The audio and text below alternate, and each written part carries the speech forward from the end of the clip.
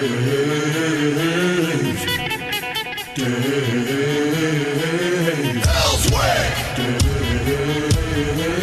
Elswick! Elswick! Zach just pointed his finger at me, which meant it's time for me to start flapping my lips. There's one thing I can do. It's flap my lips. Zach, what's up, man?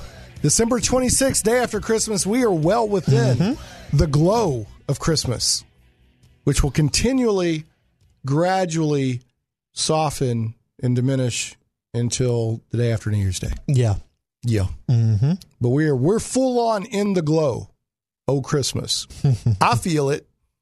If people go to the Dave Elswick page and check out the videos, they'll see it.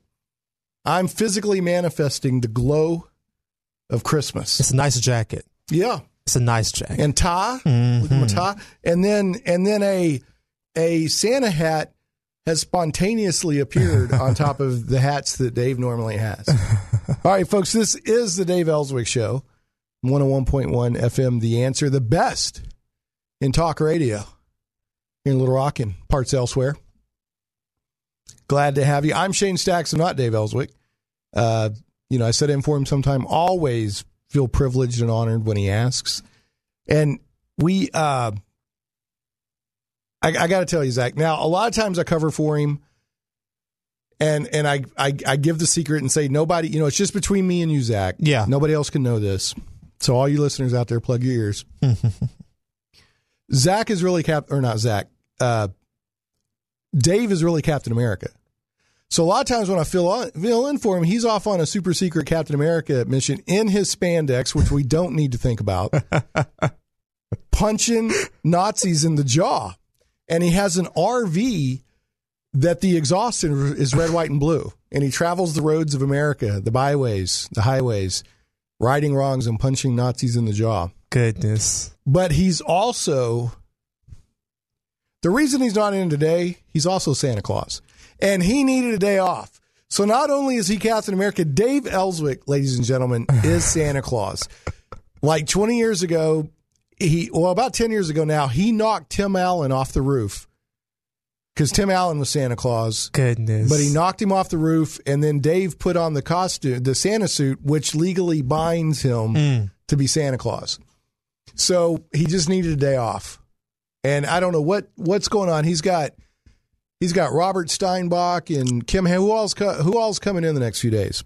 Like I said, those two for sure that I know of. Okay. And so Robert Steinbach is tomorrow. It's tomorrow and Monday. And what about Kim Hammer? Now he's just going to be a guest on the show. Oh, he's going to be a guest on the show. That's okay. right.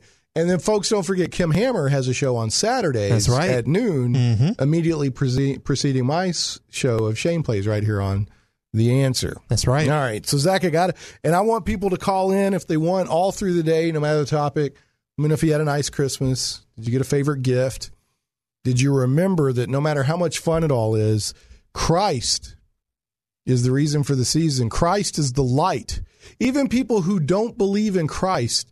See, there's this thing called, I'm trying to remember the exact theological term for it. Okay. It's called like shared grace or something. God is so amazing. The stuff he does will sometimes just flow out and fall upon people who don't even believe him. Overflow. And Christmas is one of those times. Yeah. There's all this amazingness and all this light and fun. And in a lot of the world, it's just secular and a fun time, right? But it's shared grace. It's grace that has God is just, it's just our love for God just. It's an overabundance. And it's an overabundance. So that if people, a lot of people think that Christianity is like, it's a bunch of bad rules and da-da-da-da. Yeah. If you don't believe in God, and that's between you and God. Exactly. My role as a Christian is to tell the truth as God has shared it with me. About the good news. I don't own whether you believe it or not. And I respect you either way. Right. You're your own person. Exactly. But that wonderful, amazing time you feel at Christmas is just a tiny fraction of what a relationship with God feels like and what it's like to be with him and to have his spirit. And it's probably the closest thing we'll understand to being with him once we're gone in our spirit. You know what I'm saying? Yeah. Because a lot of people say go to heaven. You know, in the Bible, we don't just run off to a bunch of clouds. No, you do not. Yeah, I don't want to get into all that right now. Yeah. But I love Christmas. But you take this Christmas time, and then, like you said, you know, you really feel that relationship with the Father. But then, you know what? You can take that, and it can extend into your everyday life. Right. That's what it's supposed to do. That's what Right. It'll be great. You know, Right. it's extended to your every single day life. It is. It's great if you can. I mean, my life has been. I'm not saying my life's been perfect since I became a Christian, and the Yeah. Bible doesn't say your life's going to be perfect, Right. But it's been 100 times better. You know, there's a trust and a foundation there. Amen. But anyway, I love Christmas. I love all of Christmas. I love the stuff that's so-called secular, even though if you trace its origins, a lot of it comes out of Christian things, and people were like, "Well, it's just a celebration of the solstice." Okay, whatever. I love Christmas. Whatever you want to believe. Yeah, I love Christmas. Mhm. And for me, Christmas is about the light of Christ, and then we just have all this fun stuff around it. Yep. Okay. And we're actually, we're going to be talking about a lot of stuff on the show today. We're going to be talking about, we're going to talk about the impeachment stuff some. And what I want to talk about later in the show, everyone's like, impeachment. I want to talk about what impeachment actually is. Okay. Okay? A lot of people don't know that. They hear what the news says, and a lot of people think if you're impeached, that means you got to be removed from office. Right. And that's not necessarily the case. It can be a result of being impeached. But it's more like, I got to work on that. I got to work on that lip smacking. When I'm editing my own audio, man, I don't, will this little thing help? I'm going to put this whole cover on. Will that help with the lip smacking? I mean, I don't know. I mean, everyone has their own thing. It's lip smacking good. Dave Elswick show is so good, it's lip smacking good. Okay, so we're going to talk about later in the show what actually is impeachment. Yeah. What does it all mean? Mm-hmm. And then we're going to talk about also there's Governor Hutchinson wants to welcome refugees into Arkansas. So we're going to talk about that a little bit. And one of the angles I want to talk about is a friend of mine on Facebook went, well, at least one Republican's reading his Bible. And I want to talk about what the plan actually is. And then I want to talk about if somebody does something you agree with, does that suddenly mean they're reading the Bible? And if they do something you disagree with, does that suddenly mean that they're not reading their Bible? Right. So we'll talk about that a little bit. Because I didn't take exception, and I don't argue on Facebook a lot these days, especially around Christmas, but I don't argue a lot. But that one I had to call out and go, I'm not even talking about whether I agree with Governor Hutchinson's plan, and the Bible talks about stuff, but this whole, it looks like somebody read their Bible, let's talk about that. What does that really mean, reading your Bible? So we'll talk about that, but we will talk about the actual refugee plan later in the day. To finish out the day, we'll have a little fun. I don't know if Ken Hammer is going to do a fun Friday tomorrow or not, so I'll do a little fun Friday this afternoon. It's Christmas. We're in the window of Christmas, so we can make it fun. And Mark Pellegrini and Tim Lim will be joining us, and we'll have some fun. We're going to talk about. Have you heard about this Krampus thing? There's like this pagan evil Christmas creature thing called Krampus. They made movies and stuff about. Okay. I'm going to ask Mark about that. Huh. He's the mega brain. Mark is the geek mega brain. So I want to know where this Krampus. It's evidently a really old tradition. Is it spelled with a K or a C? K. A K. K. I think I may have seen it. Right. I think I probably have seen the word somewhere before, right. But I've never read it. It's evidently like a really old tradition. Okay. Something to do with Christmas, and I don't know. Yeah. So I know a little bit about it. But we'll talk politics today. We're going to have some fun today. Doug Tim Naple, who is a creative guy that does a lot of stuff in Hollywood, et cetera, but he's also very conservative. He's going to call in about 2:30. We'll get an update from him. From 3 to 3:30, my pastor, Jason Bogardus from Cornerstone Bible Fellowship, is going to come in for 30 minutes, and we're going to look at some of the theology around Christmas time and one of the things I like to, I don't know if we'll have time to get into this or not with Jason, but one of the things I like to do is there's the Christmas story as people know it. Right. How does it actually match up with the Bible? And I'm not down on the Christmas story. It captures all the main elements like symbolically, right? But how does it actually match up to what we know, right? So we'll talk about that. And then we've got, like I said, Mark and Tim will be coming in, and we will be talking some politics today. It's going to be a good mix today, folks. When I come back, we're going to talk about the day after Christmas, December 26th, and my grandmother, sweet mom. So we're going to talk about that when I come back here. I don't know, what, about 2 minutes? How long is this break? We'll be right back in 3 minutes on the Dave Elswick Show. Hey, welcome back to the Dave Elswick Show. I'm Shane Stack, setting in for, but never replacing Mr. Elswick. As we revealed in a major scoop in the first segment of the show, Dave is actually Santa Claus and is taking a day off from delivering 7-something billion gifts, whatever it is. We tracked it on NORADSanta.org. Me and my son, we tracked Santa. He's 6. He's in that age where he believes, but he doesn't believe at the same time. And we've never gone out of our way to tell him that Santa Claus is real. You know, we focus on Christ, but we don't hide Santa Claus. We do it all. But I've never gone out of my way to be like, he's real. And so my son's kind of... You just want to give him that experience. Yeah, Let him have that experience I never believed in Santa Claus growing up, but I love Santa Claus, right? And I love all of it. But I know kids that believed, you know. So, it's true. Yeah. Either way. But anyway, yeah, so he kind of believes, kind of doesn't. It'll be curious to see what's going on next year. I want to talk real quick. The day after Christmas, if you don't know, I'm going to let you in on a little secret that my grandmother, who's gone now, taught me. And she was one of those, she made every penny stretch. They grew up like in the Depression and all that. And so even when they had money and were doing okay and basically middle class, they lived like, you know, the bottom could drop out any moment because they'd seen it. They'd lived it. And she taught me, she took me with her one year. She did this every year. I went with her one year.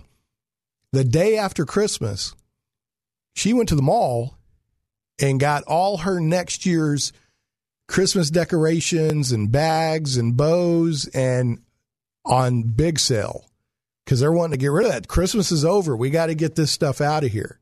So I guarantee if you go to like, I don't know about Walmart because their stuff's pretty close to the margin anyway, I think. I don't know. But you've got Walmart, you've got, the mall, you got Target, all these places, Kroger. They've got a little Christmas section. A lot of that stuff's going to be on sale today, big time. And inventory they brought in for Christmas that they wanted to get rid of, or they need to get rid of, will be on sale today, big time, and over the next few days. But yeah, she would. Now let me tell you about my grandmother. We called, and it's my oldest cousin Kim started this, but you know how like every grandparent, they have their grandma or grandpa name. I don't know how this came up, but it is sweet mom and sweet dad. And I can say those names right now and just feel the love. I have never heard that before. There's one or two people I've met in life that said they had a sweet mom and sweet dad, but it's very, very rare. And evidently my cousin Kim, you know, she was the first one that came along. There was Kim, my brother Scott, my brother Jason, my cousin Crystal, and me. We were all separated by about a year. And Kim came along first, and she started calling them, it was either Pete Mom and Pete Dad or Meat Mom and Meat Dad. I think it was Pete Mom and Pete Dad, and that was Sweet Mom and Sweet Dad. And that became their name. And they were sweet. They were love on 2 feet, man. But anyway, yeah, my grandmother, Sweet Mom, she would go out and see the other thing that was special about her birthday was December 26th. So she would go out on her birthday, and what she wanted to do was go out and shop and get all of these, ridiculous, like she'd be in the Hallmark store, she'd be in all these places. So if you're looking for deals, like if you have the forethought to think ahead a year, you can go out today and get a lot of stuff cheap for your wrapping paper, bows, all that stuff. That makes sense. It does, and she did it. Sweet Mom will go out on a mission. And I went with her, and you could tell she enjoyed it. She was looking through everything and, you know, showing and telling me, you know, you can save money and all this stuff. And she might even buy like some stocking stuffers, whatever. And she'd set on that stuff for a year and bust it out. I wonder how many people actually do that.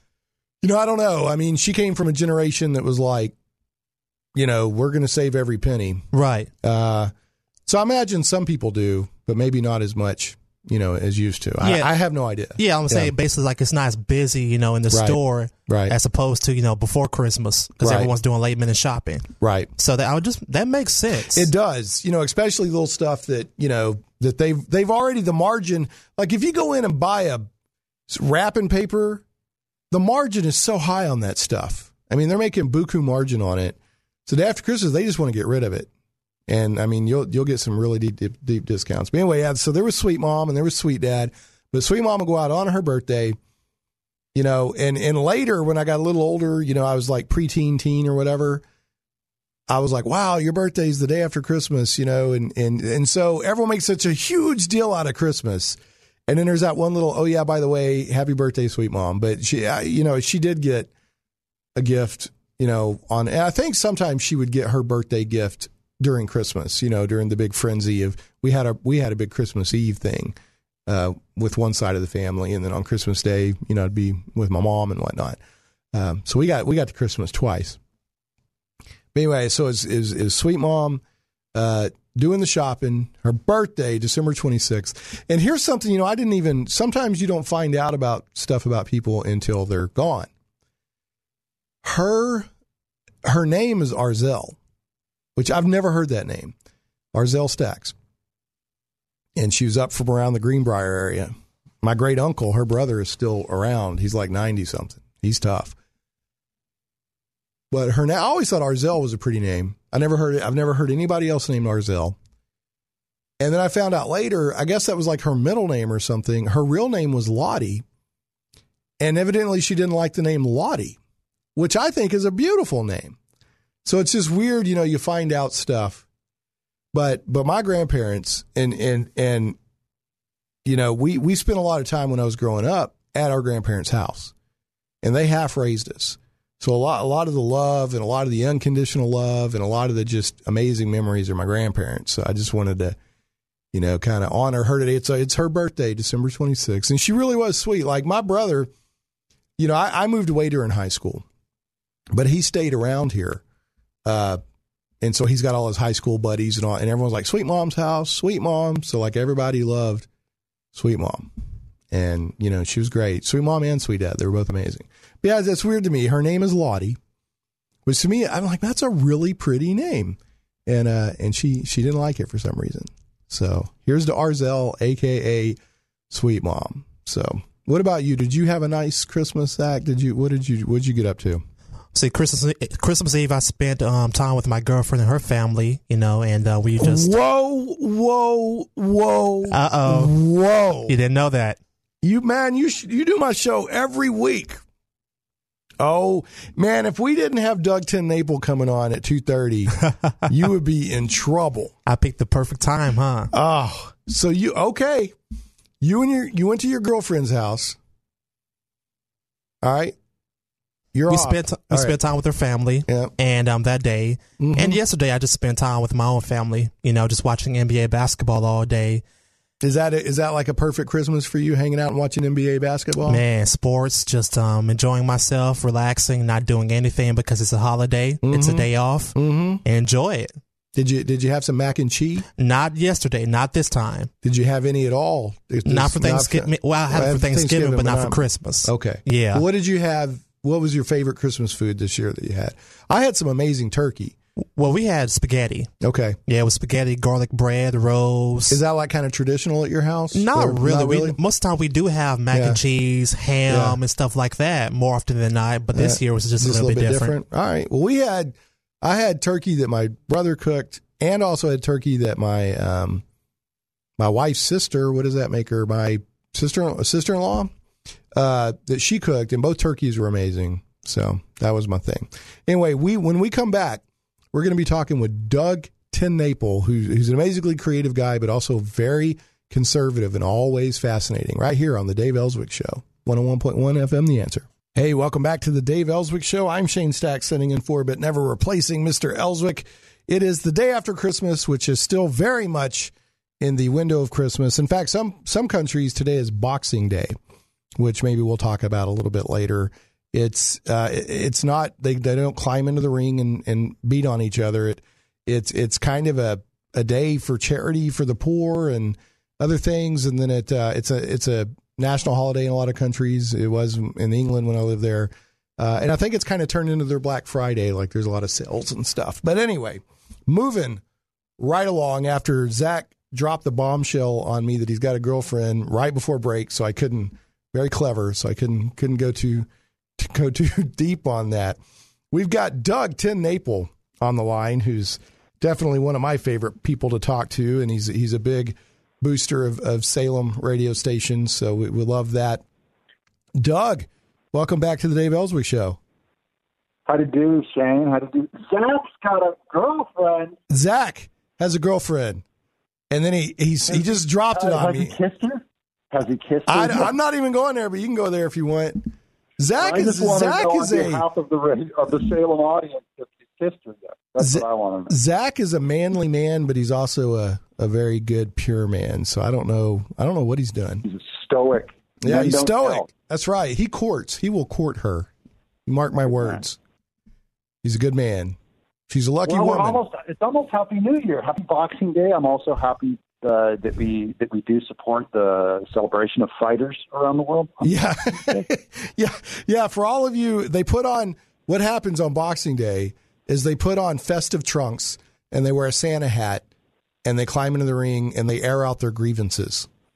Yeah, giant silk, those giant silk boxing shorts. Yeah. How was Christmas? It was great. Had a very nice Christmas. We Christmased 3 days in a row in multiple locations with family. So I had a Christmas coma last night. I passed out very early for me, about 9 o'clock, and I slept 12 hours. And so the rest of the family did too. We were out because we ran hard for like 3 days.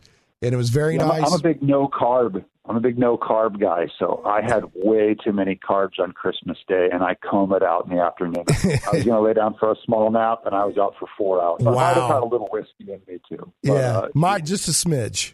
Yeah. Well, all right. A little bit of celebration. Well, how did I got to ask you, because a lot of people, let me reintroduce you for people who may not be familiar with you, Doug. Sure.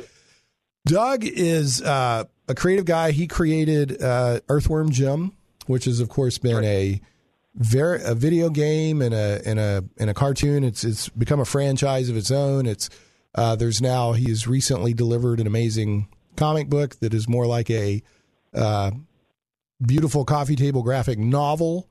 And then he does Bigfoot Bill, which hopefully we'll get an update here in a moment. And then Doug also is a very creative guy that mixes in kind of Hollywood circles and TV circles, but he's unusual, and that he's unapologetically conservative while doing so, which is very, very nice. He's been the I believe Emmy nominated producer of the VeggieTales that was on Netflix. Emmy nominated for VeggieTales. Uh-huh. I also worked on the Earthworm Jim animated cartoon, which I actually created that.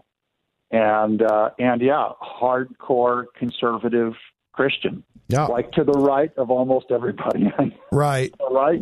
Yeah. And more exclusivity of Christ and, the Bible's without error than almost anybody I know. Yeah. I love that. So you are a unicorn.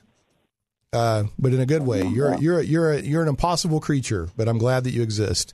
So I think God has me out here for a purpose. Like I'm really attracted to dark artists, like the sad, hyper creative, crazy goths and Wiccans and stuff like that. Those are my people that I like being with. You hang out with them? That's where I'm supposed to be. I like hanging out with them, and I like sharing the gospel, but I like just loving them. I like being with them. I like loving them. Yeah, I could dig that, man. I spend a lot of time in pretty heavy geek circles, and a lot of the geek circles are, they're like, no, because a lot of geeky people have high IQs, in my opinion, in my experience, and high IQ people can have, they're like, no, that doesn't make any sense. I just don't believe that, So when you can, being outsiders, they're also naturally rebellious. Right. And that is right. Loners and stuff like that. So right. I just think those people need some to hear a good message and the light. And I can go toe-to-toe with any of them on the arts and writing and all that when it comes to talking about that. No, I dig it, man. That's one of the things I like about my geekdom is it bridges, multiple people that geekdom is kind of a place where a lot of people that normally wouldn't hang out because they have shared loves of things. So, yeah. Like Dave Elswick and I being bound by Godzilla. There you go. Fandom of Godzilla. The Godzilla. My son got a Godzilla versus King Ghidorah toy for Christmas, and he was pretty happy with that. Oh yeah, he wanted stock. Well, I tell you, I told him, and this is true. You remember the Shogun Warriors Godzilla from like the 70s? Okay, I had one of those when I was a kid. The trigger on the back of the head, and the little plastic tongue comes out. The tongue would come out, and because it was Shogun Warriors, Godzilla inexplicably would also shoot his fist off. So that's right. That is a Shogun Warrior thing. That they had you push the button and they would shoot off the fist. So I had one of those as a kid, and I literally, like my grandmother's told me this, my mom's told me this. I slept with it like it was a teddy bear. Because one time my grandmother came in and was like gonna check on me or something, and she like put her hands in the covers and she hit that cold, like and it kind of scared her, and I was just cuddled up with Godzilla. So I told my son that story because he's kind of getting into Godzilla. And he was like, well, I want to. And I'm like, well, I don't know if I can find a big Godzilla like that anymore, son. I don't know what I can do. I mean, I'm sure I can go to eBay or whatever and find one. Yeah. But I got him, there's still those little Godzilla toys in the stores because of the movie came out. So he got Ghidorah versus Godzilla. So, a fine Merry Christmas. That is a fine Merry Christmas. Stomp down the new allegorical symbol of the Antichrist with your Godzilla. That's right. Yeah. Oh, yeah. Good guy, bad guy. Good guy, bad guy. It's very good. Yeah. I love it. So, this movie and Rise of Skywalker's out. There's some resurrection action in that one, too. Rise of Skywalker. Yeah, I don't want to. Dave has asked not to go into specifics on Rise of Skywalker yet, but I know here in a few weeks he wants to. So if you want to talk Rise of Skywalker, I'll definitely tell him that you'd like to be a part of that. Yeah, I'd like to hear what he thinks of it. There was a lot of redemption in Rise of Skywalker, and they did a lot of stuff on a scale I've never seen. I enjoyed it. I went to the movie. Everyone's like making this big rare thing about Star Wars. I went to the movie. I wanted to see space opera and space fantasy on an epic scale, and you know what? I did. And I had fun. Yeah. That's my opinion, too. It's kind of, it's a solid B-, I'd say. The old Star Wars blowing you away, that's not going to happen to me again in our lifetime with the original trilogy hanging out there. But it did a really good job of ending that story. Well, I think Dave gave it a B, and I agreed with that. So, anyway, So real quick, and then we'll get to a break, and when we come back, maybe we can talk a little bit about Chesterton. But what did Earthworm Jim and Bigfoot Bill get up to over the holidays? They did we delivered the Earthworm Jim hardbound book, and we got a huge response of everyone digging that. We put a lot of money in the production value on that thing, and then they said I'm starting inking that book. I'm about 70 pages into a 160-page book. We're going to open that campaign up in February. So, it's pretty unheard of to be a conservative Christian, an outspoken one, and be able to make some decent income on comic books, right? And on the unicorn in that sense too. And independently, this is the way forward for a lot of Christians. Independently, right? Yeah, and Indiegogo and Kickstarter and all those things you can connect directly with your fans. And whatever bias, whether it's good or bad, that may exist in the middlemen, you can just go around. So, and then, you take more risk, but you also reap the rewards. So there you go. And I don't got to worry about getting fired. Yeah. So whenabouts is your Bigfoot Bill 2 campaign going to launch? We're aiming for the end of February. Probably February 24th is when I'll open that thing up. and Okay. start raising the money for the book. But by then, I should be well over halfway through the actual production of the artwork. Okay. Well, you've got, I got my Earthworm Jim delivered. That cow box is great. You generated a lot of buzz on social media with that cow box. It's a big white box with artwork on it. And then inside of it is the Earthworm Jim book, which is quite substantial. So you did a great job with it. This is the most positive response I've ever gotten in entertainment in 30 years. That's fantastic. It's been just positive responses. It's been amazing. Yeah, that's fair. I got to admit, it's almost a trope question to say, how is it that character has endured all these years? But I got to say, I like Earthworm Jim. I think it's a cool character, but I am surprised that it's endured all these years to this point. It's like it's almost getting, except for the TV show, which that's just a huge visibility. It's almost bigger than it's ever been. As far as it's the kids. These guys were kids in the 90s when it came out, and now they have disposable income and families. Right. So they have that peak nostalgic age.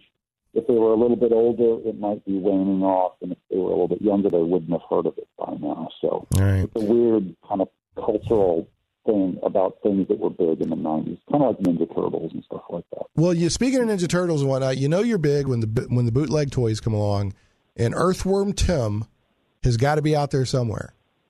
I'm guarantee you there's an Earthworm Tim out there somewhere. Well, yeah, we'll be showing Call the Legal Team when we find it. It'll be great. Yeah, the bootleg toys. We're going to get to a break. When we come back, we're going to talk more with Doug Tin-Napel. In addition to all the other accomplishments, he is a aficionado, a scholar of G.K. Chesterton. So he's been kind of being my Mr. Miyagi. I text him and say, what book do I need to read next? And I've always been a C.K. C.K. Lewis fan. C.S. Lewis, Clive Staples' new. How many initials? J.R.R. Tolkien. Yeah, right? Initials. Yeah, it's the initials. They're not the Inklings. They're the initialings. So, anyway, so I want to talk a little bit about, when we come back from the break and the time we have left, maybe G.K. Chesterton, and if Doug's aware of any perspective he had on Christmas and that sort of thing. So we'll be right back on the Dave Elswick Show, 101.1 FM, The Answer.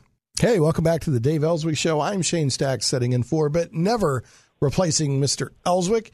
And we've got a great show today. And what we're doing right now, later we'll be talking about not the impeachment itself, but what actually is impeachment. How does it work? Understand these things. And talking about some stuff the Arkansas governor is doing with his refugee plan.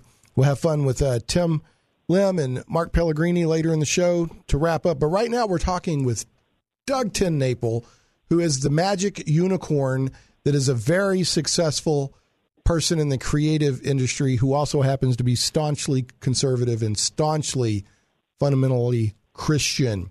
So another thing he is he's a student and a scholar of G.K. Chesterton, who's one of the most powerful Christian thinkers of the 20th century. And I like to kind of think of him as C.S. Lewis, but crunchier. So that's kind of how I like to think of him. And an anchor, the real anchor and start of C.S. Lewis's progression into Christianity. He was inspired by Chesterton's work, The Everlasting Man. Kind of like how I'm the anchor of Tim Lim and Mark Pellegrini, who will come later in the show. Yeah. And if you just want to geek out, you're welcome to call back in. They're coming on 5 to 6. Originally, we weren't going to do a geek day today. And a friend of mine who likes to come on and talk politics, he had a surprise grandbaby today. So I called Mark and said, "Hey, you want to come on?" And he's always game for it. So it's kind of a surprise. Yeah, I love those guys. Yeah. Hey, and I'll let them take care of the show because I'm inking a page. I have to get back to work. But yeah, you mentioned Chesterton and Christmas, and I've got a great Chesterton quote on the subject. He wrote, remember, 11,000 articles. This guy has a quote on everything. Look up G.K. Chesterton quotes to your audience if you want to read some great Christian thinking and whimsy. So here's what he said. Anyone thinking of the Holy Child as born in December would mean it by exactly what we mean by it, that Christ is not merely a summer sun of the prosperous, but a winter fire for the unfortunate. Man, he's got such a way. Yeah, he's deep. It cuts both ways, and so full of content. I'm in a Chesterton reading group with about 4 guys. 2 are pastors, and one's a nurse, and we read Chesterton out loud on Saturdays at a coffee house here in Franklin. We get together and we're reading Everlasting Man, which is like a phone book. Don't let that be your first Chesterton book if you're going to read something. Right. Get into orthodoxy or probably Chesterton's orthodoxy, but we're reading Everlasting Man, and this is the thing that really turned C.S. Lewis from atheism. Some of the arguments in it really cut him deep, and he loved Chesterton not only because he was brilliant, but because he was so funny and so well thought out and so entertaining. I think it was very seductive for C.S. Lewis. Well, that's what attracted me to G.K. Chesterton before I came to appreciate the depth of his belief and his ability to express just amazing theology in a very witty but powerful way was his wit, like in debates or, like when I love when he ended up at the wrong place and he telegrammed his wife and said, is basically sent her a text and said, here's where I'm at. Where am I supposed to be? And where was it? He lost. He didn't know where he was. Yeah. He would always take the wrong train and kind of a airhead on day-to-day life, but no one could fight his way. He was best friends with atheist socialist George Bernard Shaw, and they would go on debate tours together, and he could just go toe-to-toe with them all. If you ever read their debates, these are like the Lincoln Douglas debates, where they were an hour and 20 minutes long of amazing content, right? And not just a bunch of insults, but some of the most brilliant writing. And we need more of that. We need people to be able to discourse with humor and love and not just try to burn each other down. We need that so bad. That's right. The tiny clips and tiny memes and applying one standard to the other side and a different one for yourself. Those are things that we have to get beyond. Yeah, it's this tearing each other down it doesn't win. All it does is make you feel better and score points with your peer group or whatever. And one of the things that I've been watching over the past couple of years, I'd say the past 5 or 6 years, actually, if not before then, obviously I have political people and political sides and political arguments that I would like to see prevail. But a deeper issue is people are willing to sink the boat and let everything just be destroyed as long as their side wins. And there's sort of, I see it as like there's a seam in between America that's being pulled apart. And I'm more worried about that than I am any one political situation, even though I'm a political guy. I'm far more terrified of what's happening even to the family than I am of what's happening to politics. And politics, we take it very seriously, right? I want to absolutely dismantle liberalism, but I can't get to that by dismantling another person, a fellow American. Right. Because we have to keep it about the argument, and again, I don't know the way out of it. I only know that it can't be by escalating this fight. We can't keep escalating or something in the wrong. So we have to appeal to each other somehow. Yeah. Well, we have to treat it about the argument and still love each other. We have to treat each other as human beings that we disagree with. That's all. I disagree with you. That doesn't mean that you're Hitler. That's right. Everybody I disagree with is Hitler. No, you're not. I mean, you can gain a lot from the wisdom of Lincoln, who had probably the most difficult presidency ever. Is that he oversaw a war where Americans were at war with each other, and he is magnanimous to his opposition. And even after the North won the Civil War, he said, let them up easy, boys. He wanted us to find the enemies and find a way for them to get back into America instead of just endlessly destroying them when they were down. He was always looking for unity. There's an image of God in the other person that is worth protecting, and there is a country that is worth protecting, even when we believe that half of us are getting it wrong. Right. And we all have our own blind spots.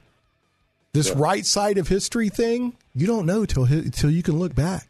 We all have our blind spots, and there's a lack of love. But anyway, there's a couple other Chester. We're about to have to go. Zach's playing the music. Doug, I always love having you on. You've got an open invite to my show. Anytime, anywhere, my brother. Happy New Year to you, and thanks for inviting me on. I appreciate it. Yeah, man. Folks, don't forget about Earthworm Jim and upcoming Bigfoot Bill. I wanted to throw another Chesterton quote out there. The great majority of people will go on observing forms that cannot be explained. They will keep Christmas Day with Christmas gifts and Christmas benedictions. They will continue to do it, and someday suddenly wake up and discover why.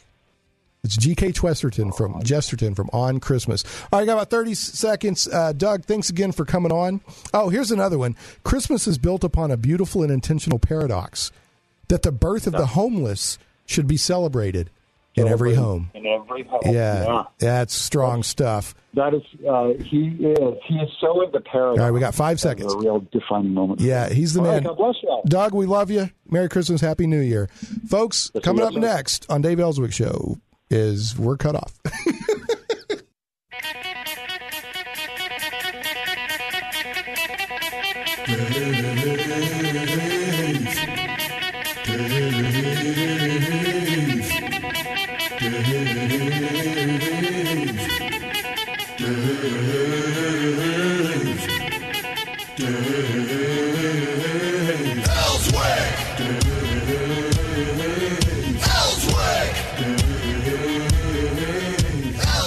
Hey, welcome back to the Dave Elswick Show. I'm Shane Stacks filling in, but never replacing, setting in for, but never replacing Mr. Elswick.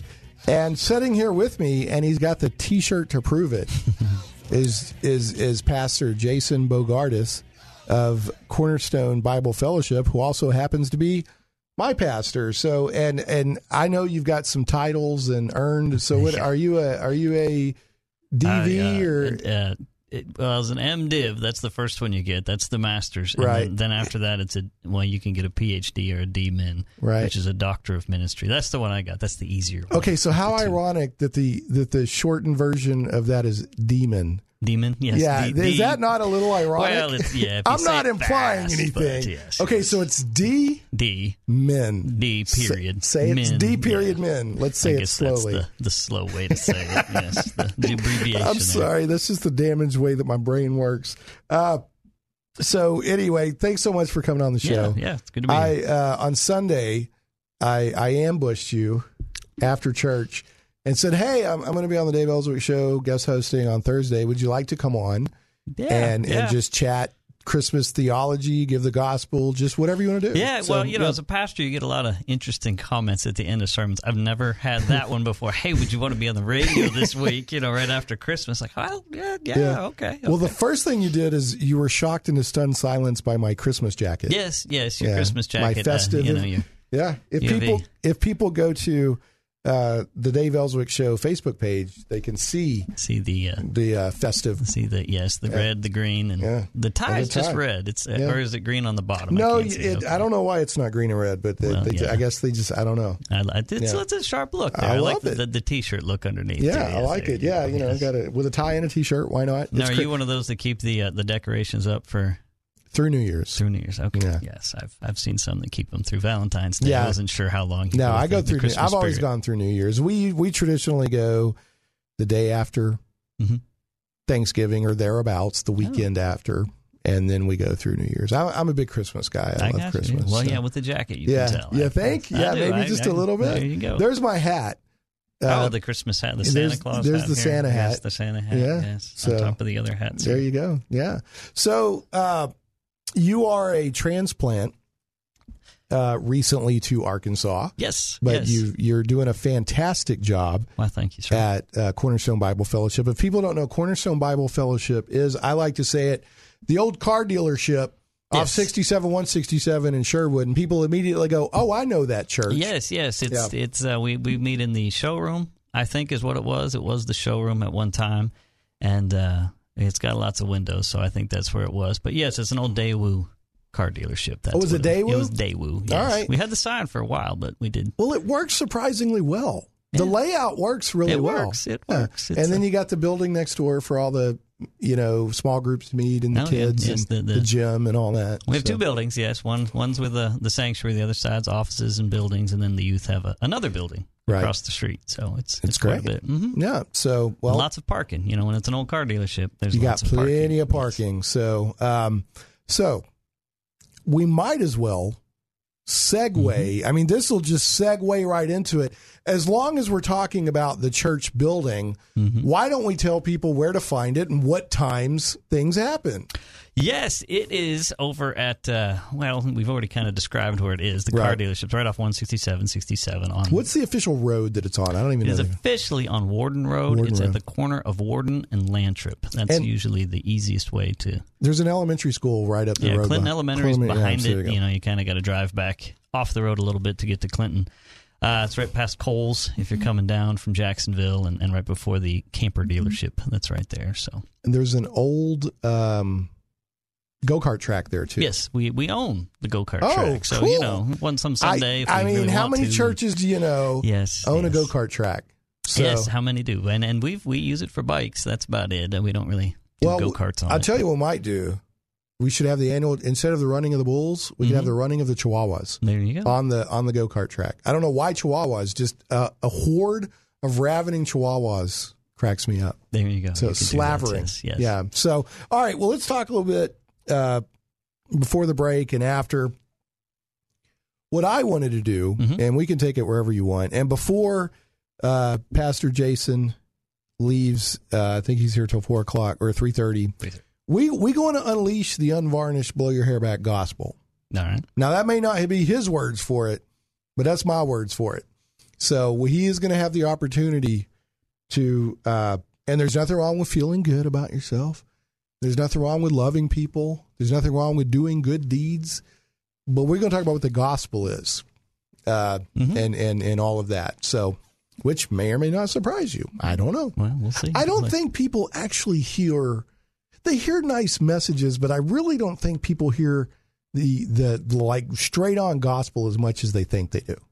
Yeah, it's actually a really good question to ask people sometimes, even at church. What is the gospel? When we have people join our church, that's one of the questions. What is it? What is it? What does it mean to what is the good news? Right. And then when you'd be surprised the number of different answers you get. Sometimes from people that have been there for decades. And you're like, wow. Yeah. So it's a surprise sometimes. Yeah. And then and there's a lot of people that will go to church, especially when they have kids. They start going to church, say we want our kids to be moral people and we want to, be good people. There's nothing wrong with those things. Right. Those are really good, but that's not the gospel. No, you see a lot of, I don't know if it's just, it's a church thing. It's just a cultural thing now, but it's, I don't know, built around self-esteem. Maybe it's the idea of, well, I guess it's the age-old thing that separates Christianity from every other system is that it is not our good works. It's not the things that we do. It is, as Jeremiah talks about, the heart is desperately wicked. And from us, our own abilities, we can't earn our way to heaven. And in a way, that's the most comforting thing, because if I have to earn it, I'm doomed. I'm doomed. You spend every waking moment trying to figure out, have I done enough? What about today? What about yesterday? And it's... Well, that's the beauty of the gospel. That's why it's good news. Somebody else did it. Somebody else did. I mean, the thing is, if my salvation status goes in and out on a daily basis, depending on my performance, forget it. I mean, I've been preaching through the book of John. I'm a guy that preaches through books of the Bible and preaching through. And we just talked about Lazarus. Yes, we just finished up. Well, pretty much finished up Lazarus. Got a little bit left to go, and. Just as and with Lazarus, you're just about to the Passion Week is what they call it. It's the last week of Jesus' life. And going through the book of John, you really see, I get to study it every single week, the gospel as it's not, I guess you would say the complexity of it. From the beginning, when in the beginning was the Word was with God, and the Word was God, there in John 1:1. And then just as it expounds from there, teaching us every aspect of who Christ is, why he came, trying to explain it to Nicodemus in John chapter 3, trying to explain it to the masses that came when he fed the 5,000 in John chapter 6, having his disciples ask those questions and starting to realize it's so complex on one hand, But on the other hand, it's the simplicity of Jesus came, he died, and he said, believe in me over and over and over. Believe in me, trust in me, put your faith in and trust in me. I am the one that will get you your righteousness to stand before God. And that's what he's telling people. And it's, I talked a little bit about it on this past Sunday when we talked about Martha, and in John chapter 11. I encourage people to look at that one for the gospel, because he flat out tells her, I'm the resurrection and the life. He who believes in me, even though he dies, he'll rise again, and you'll have life. And then he asked her, do you believe this? And she'd already kind of answered the question before that, but that's kind of the crux of the entire book, of all of us. Do you believe this? And the reality is, if the gospel has penetrated your heart, if you truly believe, it changes you. It does change. Like you were just talking about a minute ago, all these good things that you do, they're great. They're great, and they're the result of belief. The byproduct. Yeah, they are the result, byproduct. Not the cause. Yeah, and that's kind of how, how do you know there was a train wreck if you didn't see? Well, you show up and you see the cars there, that have from the wreck. How do we know if somebody's accepted the gospel? You start to see the change in their life. You'll see fruit. So, that's the gospel. I mean, is Jesus, in believing in him, that he is the one that died on the cross, rose from the dead, and he is the Son of God. And that's what he asks. Which is, and I think G.K. you heard a little bit of the G.K. Chesterton, who I'm here in the past couple of years starting to get more into Chesterton. I've always been a big C.S. Lewis guy, and just self-study and different things. But I think Chesterton and also C.S. Lewis, they talk about the trilemma. Okay. And they say that if you take what Christ said, if you look at everything he said, he's either a liar, or he's a madman, or he's who he says he is. And that is the trilemma. You can't. A lot of people say, "Oh, he was a good teacher." Right. Well, if you really look at everything he said, that doesn't really match up. No, I mean, not at all, you have to say, "Well, he's a good teacher, but he was a liar," or he was a good teacher and he was a madman. You can't just say, "Oh, he was a good teacher." Right. Well, if you look, like I said, look through the Gospel of John. Every time he speaks, the reaction is always that. Some people believe. Some people think he's crazy. They think, he's got a demon. They say it over and over and over, and it hasn't changed. He has a D.MIN? Yeah, there you go. He's got the spirit. We'll call it a spirit there, yes, yeah. But that's the way that people responded to him. Some thought he was a prophet. They would come up with what a lot of people like to do, they make him to whatever they want him to be. Right. Well, so today he's a good teacher, and I don't want to say bad things about Jesus, because culturally he's still a pretty good guy, but that's as far as I'm going to go with him. Well, a lot of people break the first commandment without realizing it. You shall have no other God before me. They'll hear a Christian, or they'll read the Bible, or they'll say, my God would never do that. Right. And as Ray Comfort would say, who I love Ray Comfort, if you know who he is out there, he's a amazing evangelist, street evangelist kind of guy, works for Kirk Cameron. He'll say, you're right. Your God would never do that, because your God does not exist. That's right. It's comforting to invent your own God. One of the things that, now, in my heart, the Spirit testifies to the truth of Christ in the Bible. Mentally, one of the things that testifies, if I was going to make up a God, it would not be the God of the Bible. No. Because everything he does is for my benefit, but a lot of it I don't agree with, and a lot of it hurts. Yeah, well, that's one of the things I was challenged with. If you haven't had to change anything in your life, if there's never been a conviction about something, then you're worshiping yourself. Yeah. Right, basically. I mean, if God, wink, wink, nudge, nudge to everything that you do, well, you've got some problems there. All of us should come into some areas where we, there's some... It's like sandpaper on the edges. It's a little rough, and it's changed me, over the years, things that I go, I don't do this anymore. I don't think this anymore. Right. Or when I still do those things, there's a conviction of it. But yes, we have a lot of false gods of our own making. And it's easy, you can even come to the Bible and make it say what you want it to say. If you're not careful, it's coming to it with the mindset of, what is it really telling me? What is the truth? I can make it say what I want it to say, but I know what it's talking about here, and it's pretty straightforward. Right. I'm sure people talk about that. It's even like with the Constitution. You can make it say whatever you want it to say. And most people who talk about something not being constitutional have not read a lick of the Constitution. And you may say whatever you want. So I'm like, well, but I know what you know what it really means. Right. And as I hear some pastors say, especially in the South, they'll say, I'm sorry for reading your mail, but then they'll throw a sermon out there that meddles with you a little bit. So, and I feel like if I hear a sermon that doesn't meddle with me a little bit, you know, either like I'm having a really good week by God's grace, or else that sermon could have had a little bit more salt on it.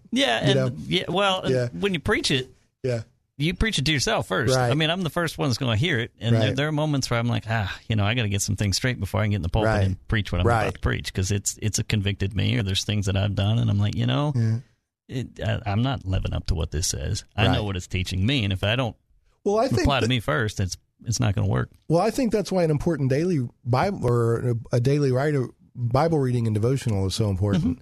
Yeah, because you got to stay in it every day. And, you know, one of the things we're going to get to a break and come back and talk a little bit more.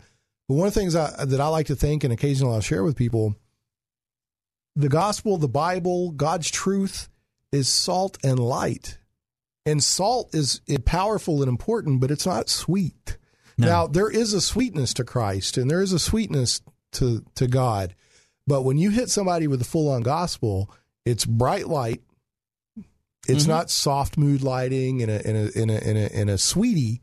I mean, it's salt. It preserves and it illuminates, and it can hurt. I mean, that's why the gospel's good news, because you got to know the bad news first, and that's the problem for a lot of folks. They don't want to hear the bad news part. Well, you don't want to hear why you need the good news. Well, you mentioned Ten Commandments earlier. We were talking about it, and Spurgeon said, some people call him the Prince of Preachers or whatever. Yeah. The Ten Commandments are 10 cannons pointed at your heart that break up the solid, unyielding ground, so that the gospel can take root. And with that, we're going to get to a break. When we come back, we'll talk more with Pastor Jason Bogardus of Cornerstone Bible Fellowship right here on the Dave Elswick Show. Hey, welcome back to the Dave Elswick Show. I'm Shane Sachs, sitting in for, but never replacing Mr. Elswick. We're chatting with the pastor of Cornerstone Bible Fellowship in Sherwood. That's the church in the old car dealership off 167, 167. Everyone knows what we're talking about. The old Daewoo. You said it was a Daewoo. Yes, Korean, I think. Is it Daewoo? Yeah, I don't really see those anymore, so I don't know. Yeah, it's not around anymore. Not around at all. So anyway, nice church. I just happened to attend there. So, and services are 10 o'clock Sunday morning, and there's some Bible studies through the week. Yeah, we have small groups meet Mondays, Wednesdays, Sundays, 14, 15 of those. And then kids activities Wednesdays from 6:30 to 8 o'clock. Yep. And the youth have their own building across the street. And that's the church, but 10 a.m.'s on Sunday. Well, I'll tell you, one of the things that I like about your style is you're refreshingly, I don't know what the word, I guess fundamental, I don't know if conservative. You're solid in your theology, but you're very friendly. Yeah. Like you come off. I appreciate that. Like you go to these churches, and I know the pastor means well. I get that. But he's like, I don't want to scare them off. I just want to, and so they're friendly, and you don't really get a solid, you get a nice message, but you don't really get a solid, like that'll meddle with you just a little bit in the right way. Well. And you have that very friendly approach, but your stuff is solid, man. And you'll throw out, you'll be like, you'll talk about, I mean, some pretty deep stuff a lot of churches won't go into these days. Well, I'm a guy, like I said, I preach through books of the Bible about 95% of the time. And so when I was in seminary and was kind of determining, how your preaching style, I guess, or what your way forward, even praying through all of that, I kind of came to the conclusion, preaching through books of the Bible, you're going to come across topics that you wouldn't normally come across. I mean, all of us have predilections. You're not doing a buffet. You're not picking and choosing. You're saying, we're going to see what the whole word says. Yeah, and when you don't, and there's nothing wrong with guys that do topical things, or they just, what I call one-off sermons here and there. But we're all humans. We have a tendency to pick the things that are easier to preach, or that, people are going to to talk about. That kind of nails what I'm trying to say. I apologize for interrupting you. Sure. You're expository, but engaging.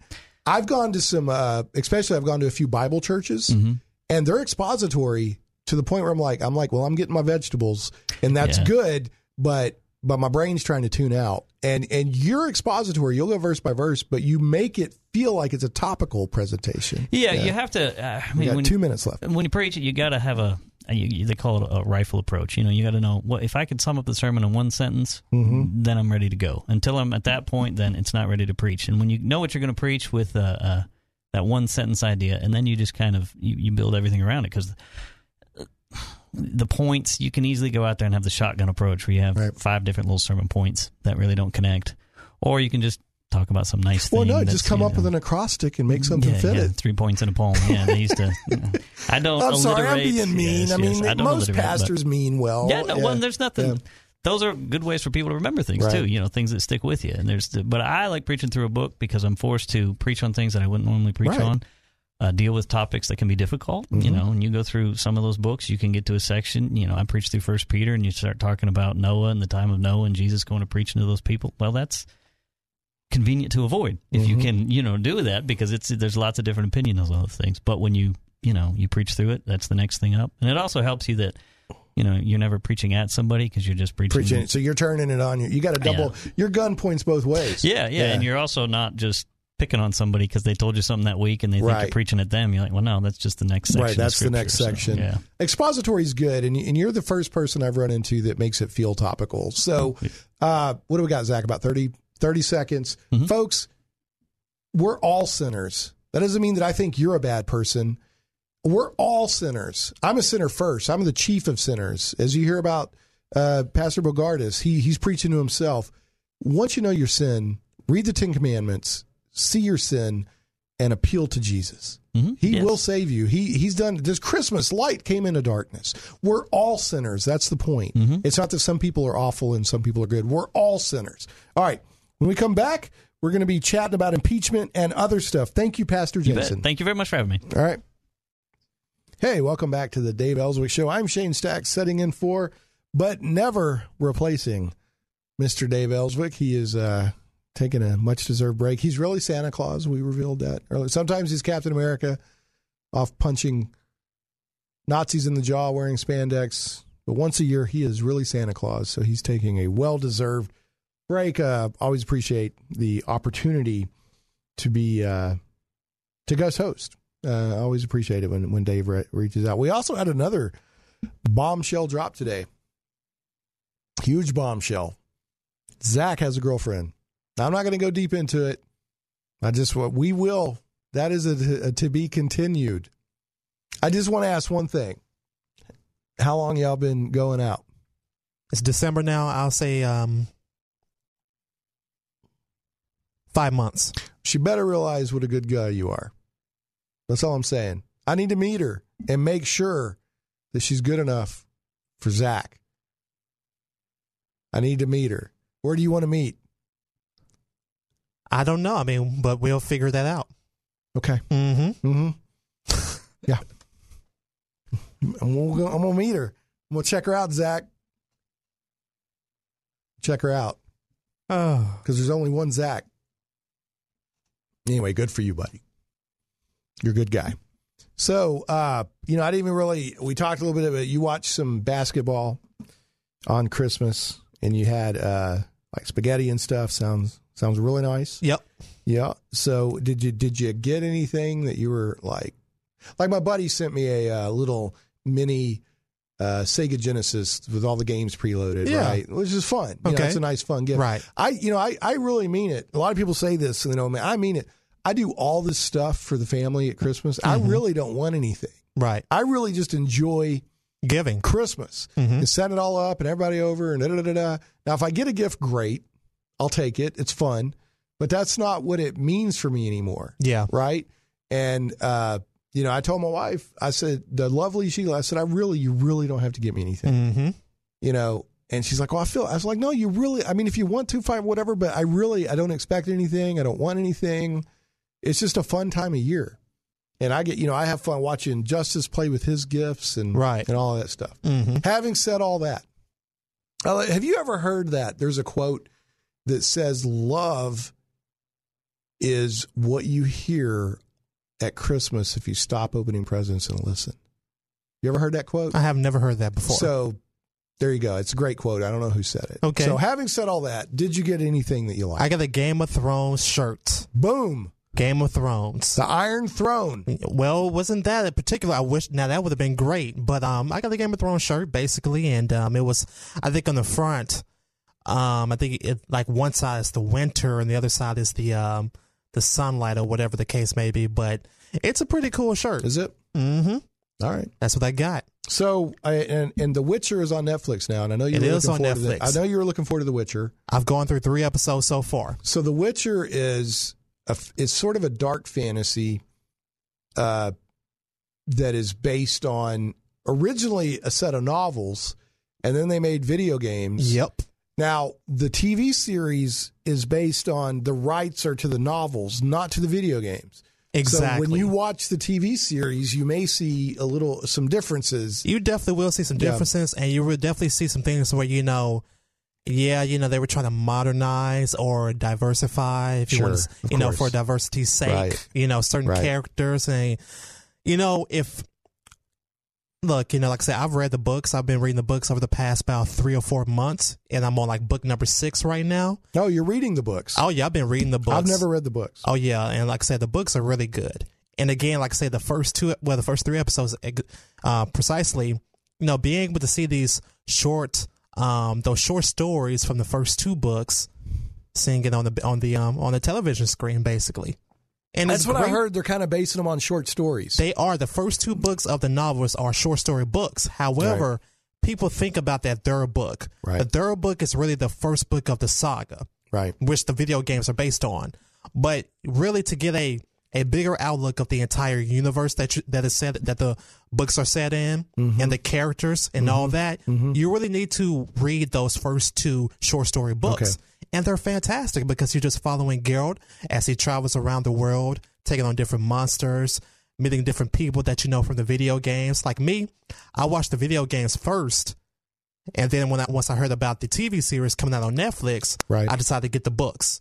Now, and Henry Cavill, yes, is who is Superman in the Zack Snyder Superman and Justice League movie, 2 Superman movies and Justice League movie. I think Henry Cavill he's got presence. He does. He's big and built, but he's not like swollen up, grotesque looking. And I enjoyed him in Mission Impossible. Was it Fallout? I think it was Fallout. I think it was Fallout. Yeah. So, but he's the Witcher. He is Geralt. Okay. Mm-hmm. And the premise is on The Witcher, and folks, we're not going to talk about The Witcher and just geek stuff the rest of the show. We're going to be talking about what is impeachment.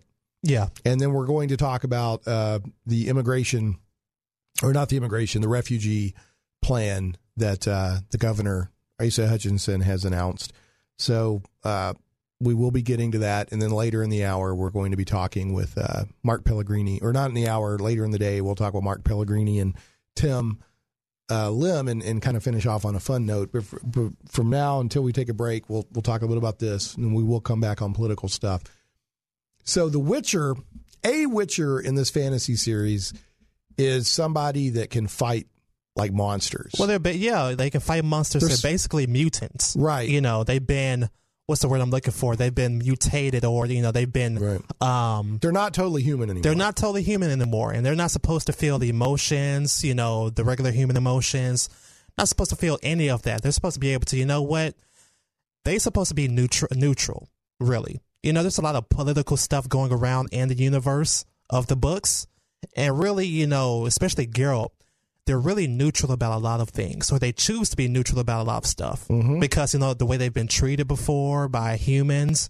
And like I say, you not only, there's humans, there's, you got other type of creatures, elves, and different type of species. Elves? See, this is Christmas.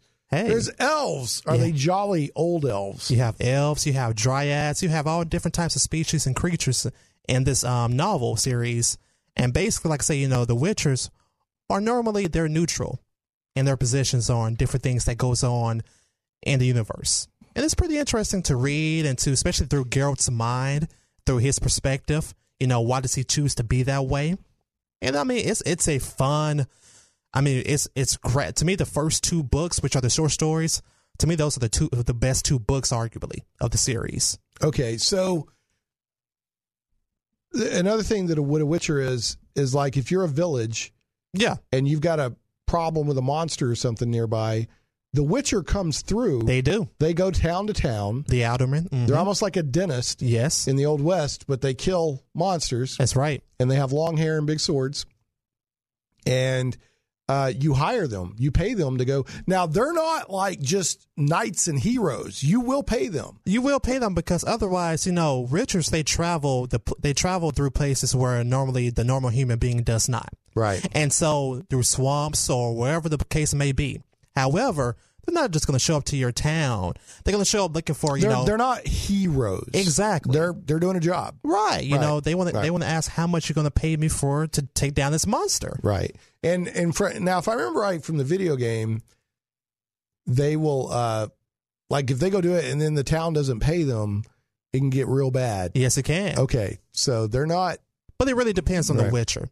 Like Geralt, sometimes, a city may hire him to kill a monster, but once he comes into contact with this monster, in quotes, if he feels like, this is really not a monster, like for example, one of the short stories in the first 3 episodes is about a Sylvan. And it's like, say, that inside those first 2 short story books, you have basically there's a place he goes to and they hire him to take on this Sylvan, this monster in quotes. Okay. And the Sylvan is really not a monster. It's actually doing good things for another species. But again, the humans don't know that. They think that, this monster is taking things from them for no reason. Now, isn't The Witcher like, it's like Norwegian, it's translated into English or something? It's not. Polish. Yeah. Is it Polish? It's is Polish. That what it is? Okay. Yeah, I think the author is Polish. Now, the video game, I haven't played a lot of the games, seen a little bit of it. It's got some naughty bits in it. And the TV show, does it not get a little gratuitous? Man. See, this is my thing. This is why I didn't watch Game of Thrones. Man. Well, I see what you're thinking about. But does it fit the novels? Or are they just throwing it in there? Oh, no, it fits the novels. Okay. Like I said, most of it, if you read the books, I think this series is great for people who have read the books. Right. So if you, like me, I've read the books, and man, a lot of parts of the show so far, that's accurate. But what I'm saying, like, if I watch TV show, and all of a sudden it's like, whoa, there's some naughty bits right there.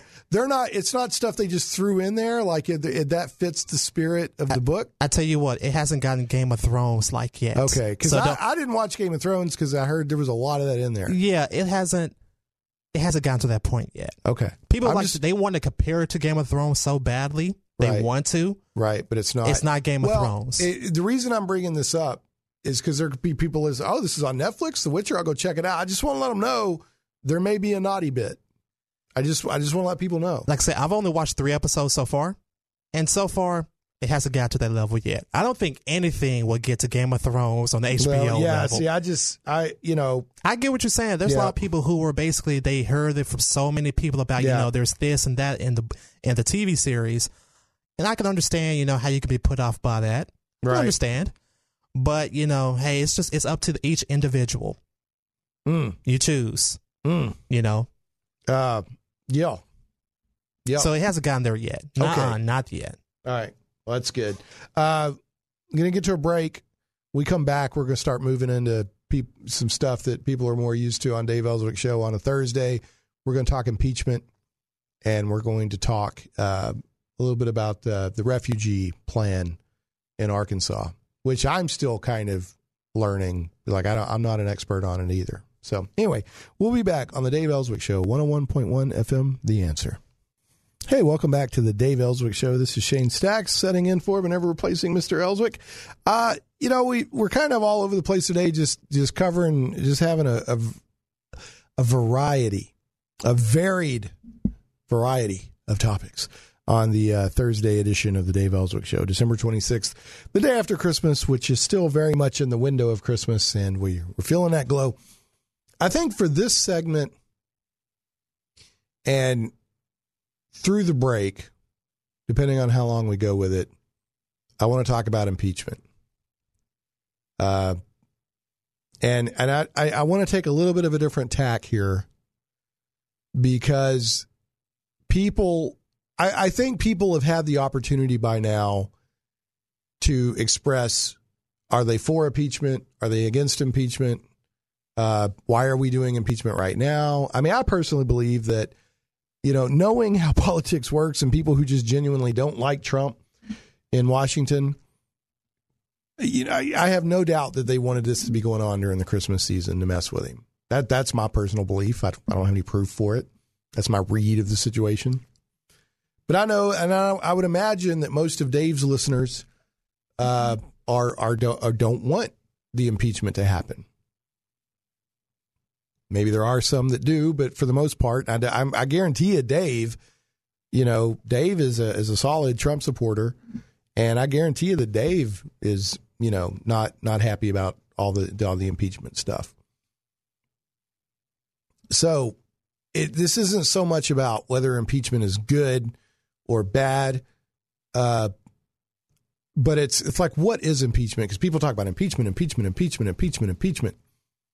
and they'll hear stuff like, well, Trump is the third president in history to be impeached. What does that actually mean? So I want to talk about a little bit about the actual processes of impeachment. Just for a civics lesson, really. I always like to take the opportunity when I'm on the show to, if possible, kind of help educate. And even myself, I learn stuff while I'm going into this on what impeachment is. Having said that, over the next 30, 45 minutes, however long we go with this, you are welcome to call in with your opinion on impeachment.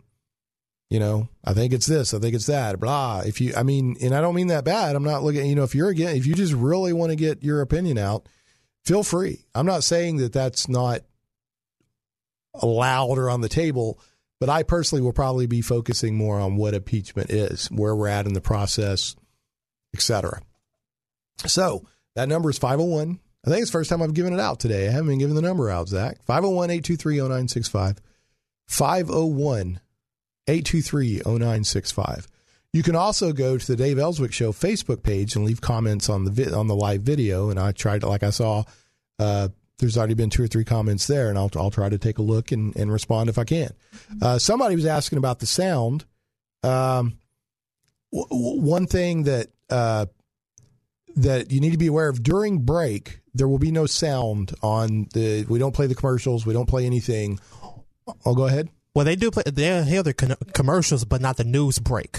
At the top of the hour for the first 5 minutes. So it goes quiet then? Yeah, okay, that's when so it's quiet. If it's top of the hour and the news is playing, then there will be no sound. So don't think that there's something wrong with whatever. But a lot of people watch it by video. Mm-hmm. And so go to the you can go to 101.1 FM The Answer. No, it's 1011fmtheanswer.com, and you can stream it online. Or you can go to the Dave Elswick Facebook page, and there's a live Mevo video thing. I'm waving at it right now. That's right. You can see me in my Christmas jacket, half green, half red. I'm crazy like Two-Face. I'm the Batman's arch Christmas nemesis. But we're going to talk a little about impeachment. People, feel free to call in, 501-823-0965. Maybe you have if you want to express your opinion, or if you have a question about impeachment, I'll try to look it up for you. We're also going to be talking probably from about 3:30 to 4 on the, I just becoming aware of this. I think it came up like Christmas Eve or the day before Christmas Eve. Somebody posted about an immigration or refugee plan that Governor Hutchinson has for Arkansas. Just now digging into that. We'll talk about that. And then we'll end the day 5 to 6 with Mark Pellegrini and Tim Lim, and we'll just have some fun and talk about different stuff. And we'll learn about Krampus. There's this ages-old, centuries-old tradition, some evil thing called Krampus. And I should know about it as a geek, but my knowledge on Krampus is deficient. So anyway, so starting with, I'll start us here a little bit, and we'll carry through after the break. Now, I'm starting on Wikipedia, but we'll find other civics resources. Impeachment is the process by which a legislative body, Congress is a legislative body, that's the legislative branch of federal government, levels charges against a government official. Okay, now this is very important. I think a lot of people don't know this. I think a lot of people hear impeachment and thinks you're being removed. impeachment does not in itself remove the official definitively from office. It is similar to an indictment in criminal law, and thus it is essentially the statement of charges against the official. Whereas in some countries, the individual is provisionally removed, in others, they can remain in office during the trial. Once an individual is impeached, they must then face the possibility of a conviction on the charges by a legislative vote, which is separate from the impeachment, but flows from it. And a judgment which convicts the official on the articles of impeachment entails the official's definitive removal from office. Okay. And one more thing. It says, because impeachment and conviction of officials involve an overturning of the normal constitutional procedures by which individuals achieve high office, election, ratification, appointment, etc., and because it generally requires a supermajority means 2/3, not a simple majority of 51%, 2/3. They are usually reserved for those deemed to have committed serious abuses of their office. In the United States, for example, the impeachment at the federal level is limited to those who may have committed treason, bribery, or other high crimes and misdemeanors.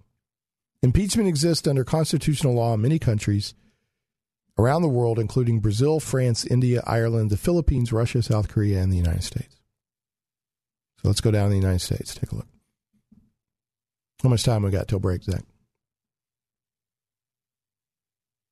How much time we got till break, buddy? Oh, you were distracted. Okay. I think we got a couple of minutes here. Okay. So also, I don't believe that being impeached means that, like, the grand jury has decided there's enough evidence to go to trial. So in this case, President Donald Trump has not been convicted of the articles of impeachment, which you could think of the articles of impeachment like if you were arrested and then the grand jury or the prosecuting attorneys or whatever get together and they say, do we have enough evidence here to go to trial? And then they say, well, no, we don't, or yes, we do.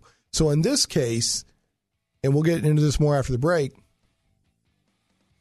the House of Representatives, if I remember correctly, decided they came up with these articles of impeachment, like basically list of crimes, and they voted, and two of them, if I remember right, carried through.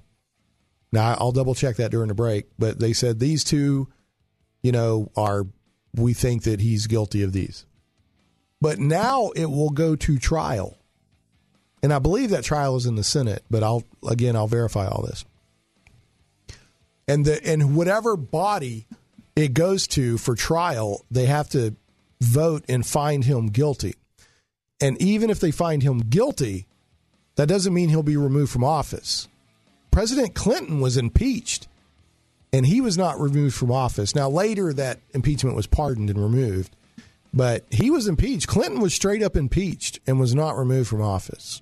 So we'll learn more after the break. Feel free to call in with your questions or opinions on the impeachment of Donald Trump.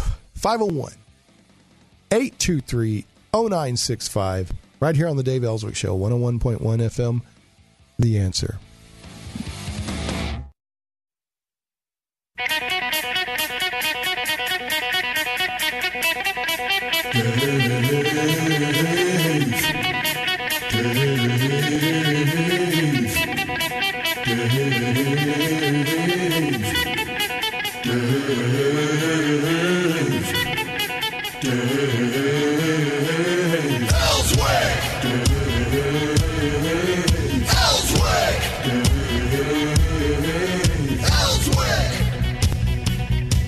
Hey, welcome back to the Dave Elswick Show. I'm Shane Stack sitting in for Dave Elswick. He's taking a much-deserved rest after secretly being Santa Claus. That's right.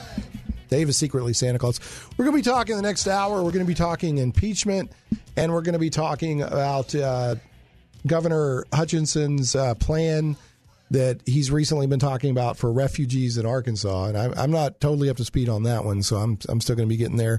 So feel free to call 501-823-0965 on either topic. So a lot of people, I like to have fun. I like to do geeky stuff. I like to, I had my pastor on earlier, and we were talking about the gospel, and then Doug Ten Naples on earlier, and we were talking about fun stuff like Earthworm Jim, but we were also talking about G.K. Chesterton, who's a very strong Christian thinker from the 20th century. And a lot of people say, man, Shane, you're not as conservative or political as you used to be. I really am. I've just learned if you talk about it all the time, and that's all you talk about, that's all you see the life through. That's the only lens you see life through. And politics is super mega important. Super, super mega important. But it's not the only thing in life.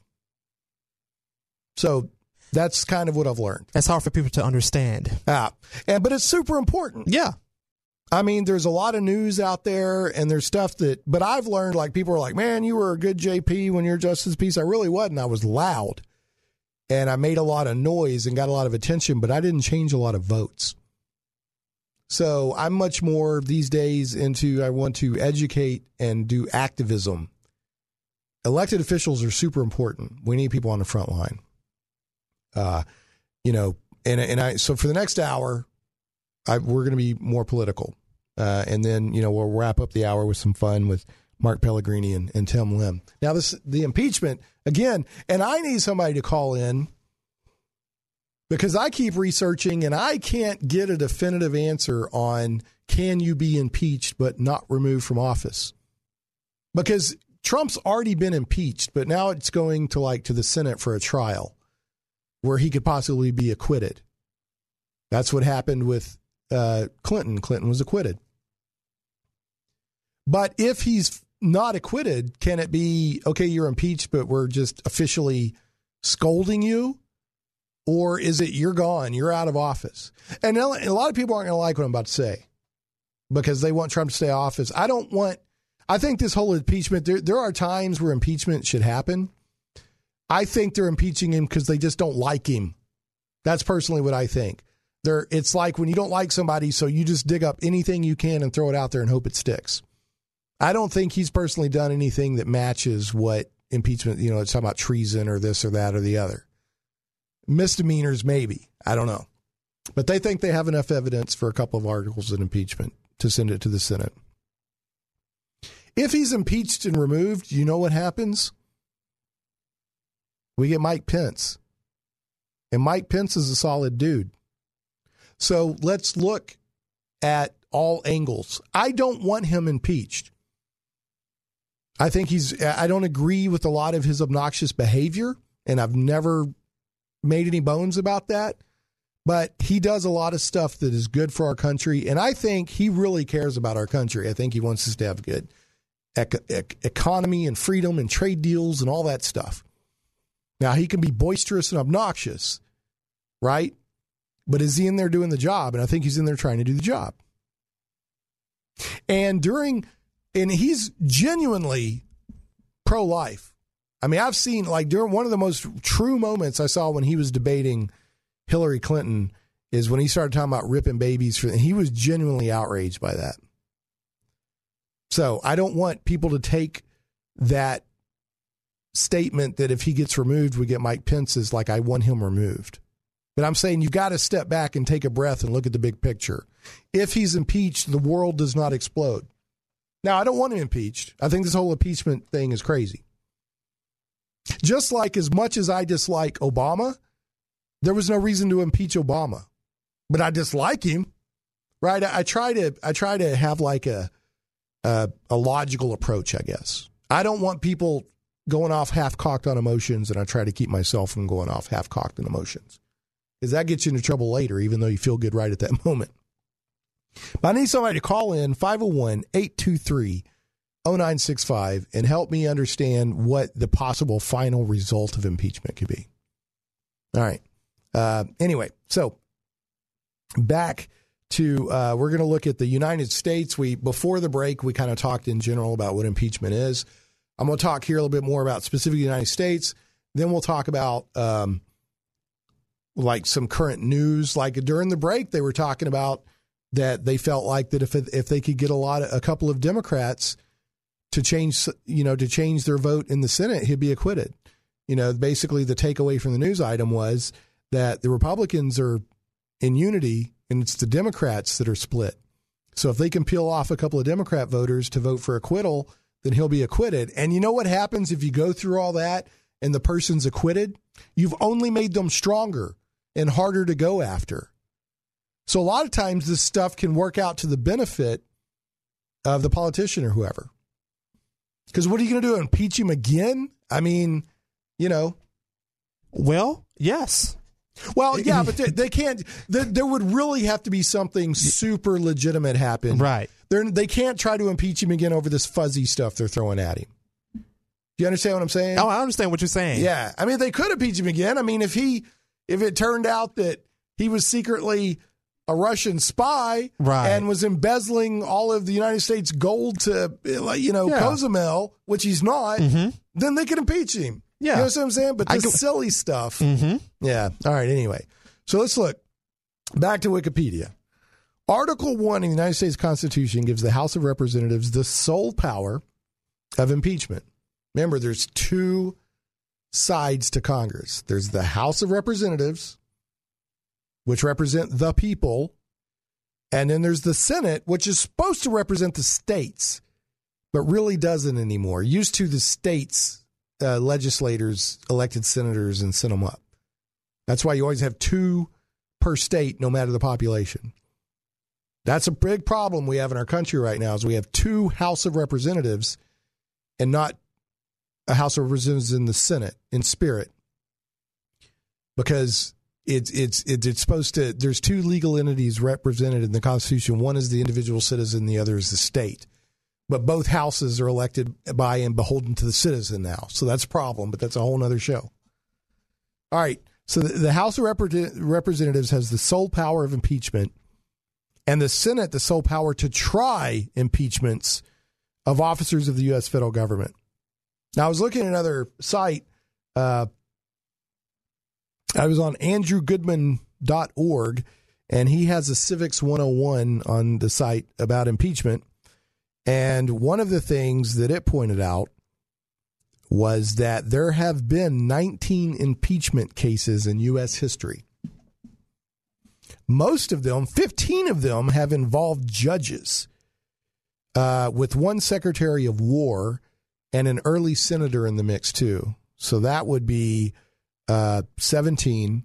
And then you had two presidents have been impeached. This hasn't been updated to show that Trump's been impeached. Today, however, senators cannot be impeached. They are instead censured or expelled from Congress via different procedures, which makes sense because if the Senate is voting on the impeachment, then that needs to be handled by a different body, just to remove conflicts of interest or the appearance of conflicts of interest. It's harder to get people to vote against you or whatever when you're sitting there with them every day, right? So anyway, okay, back to this. Various state constitutions include similar measures allowing the state legislator to impeach the governor or other officials of the state government.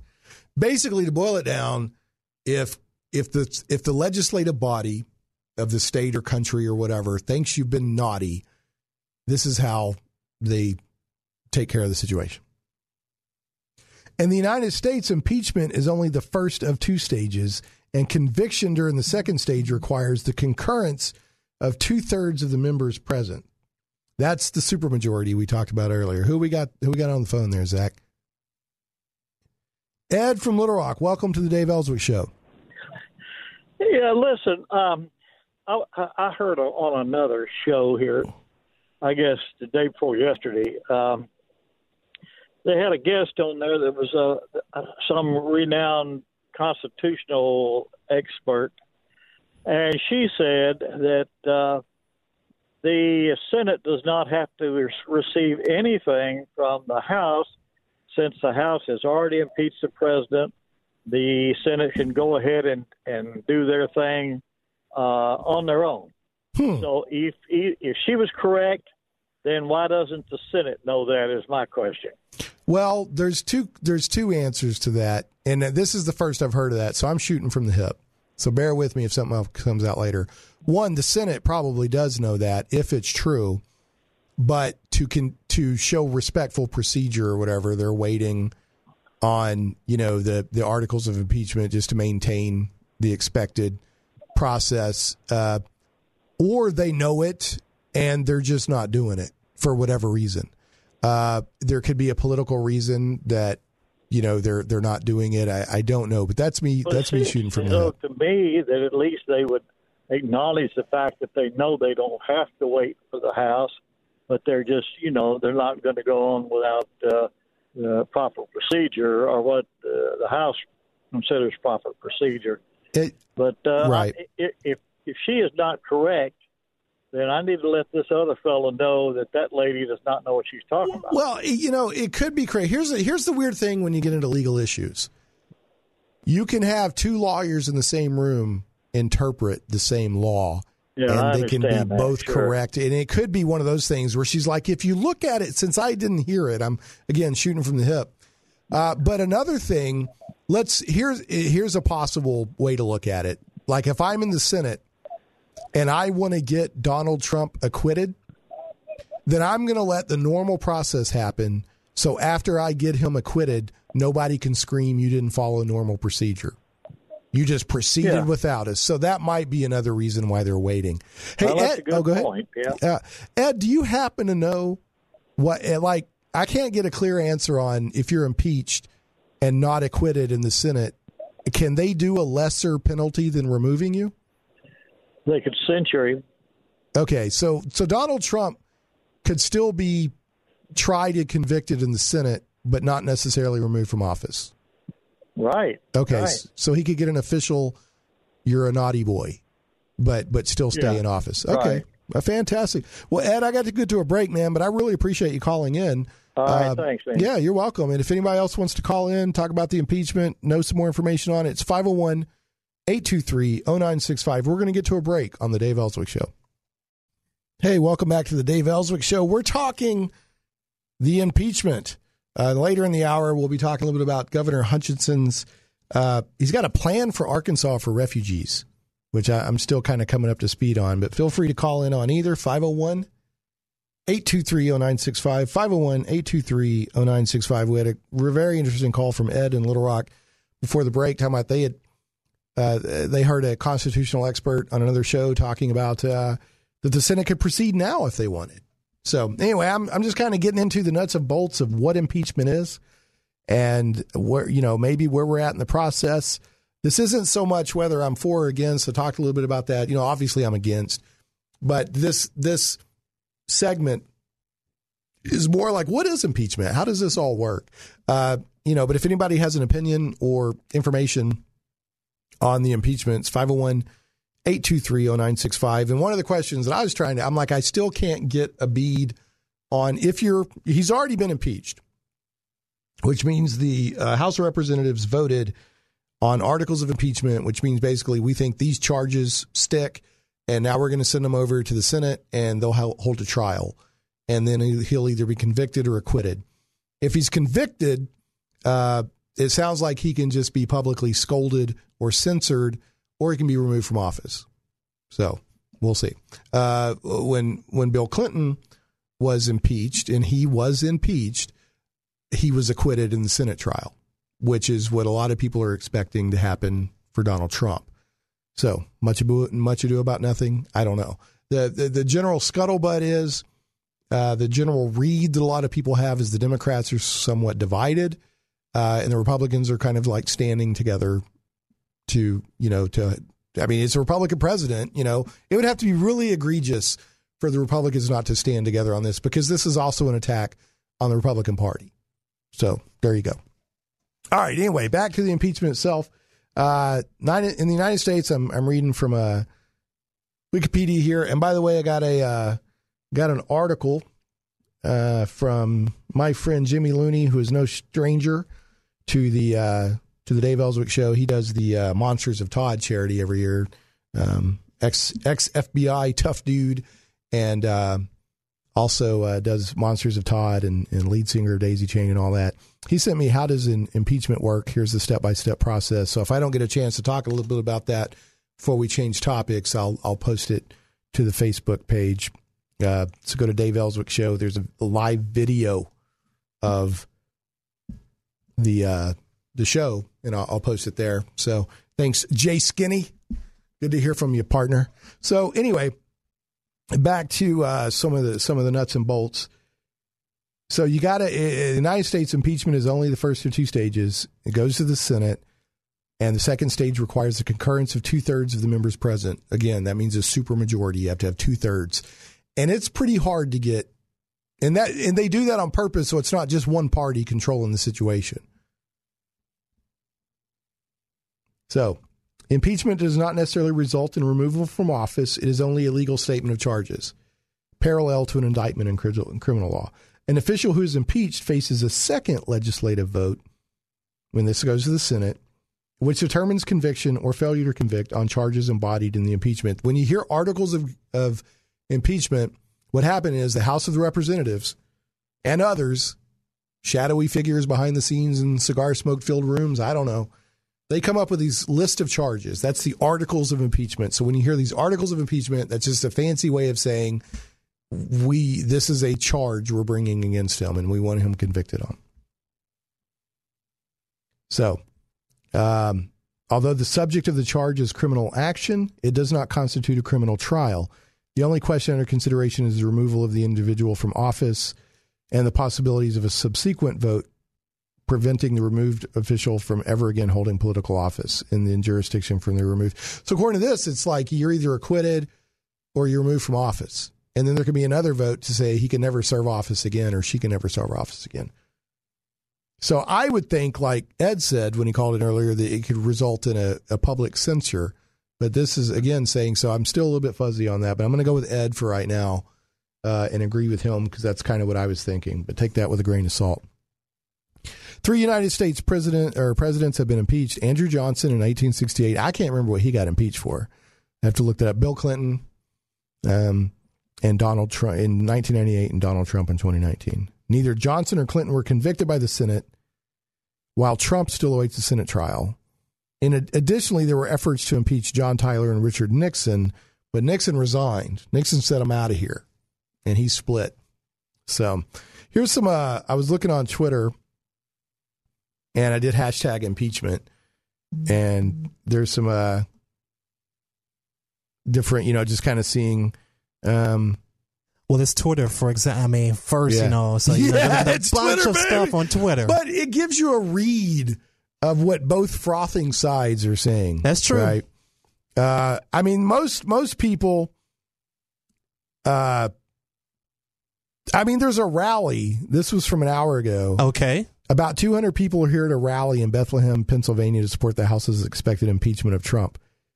Why is this an hour ago? Because they've already impeached him. And it says honking cars join the chance of lock him up. Or the chance of lock him up. Let me tell you something. When you get a big rally of people together, a lot of people are going to thumbs up and honk and all that just because they get caught up in the energy. So, and I've been in this in politics, just because somebody's honking, and it doesn't necessarily mean they're on your side. Some people just get caught up in the energy. It's just like the people who voted for Trump. They may tell you in person that they don't support him or they won't vote for him. Right. But then, hey, you don't know that for sure. And here's the political analysis that we get on Twitter. This is from Red Alert Now. Murkowski isn't a moderate Republican. She's a communist collaborator. Hashtag impeachment. Go to Twitter for entertainment, not for your education, folks.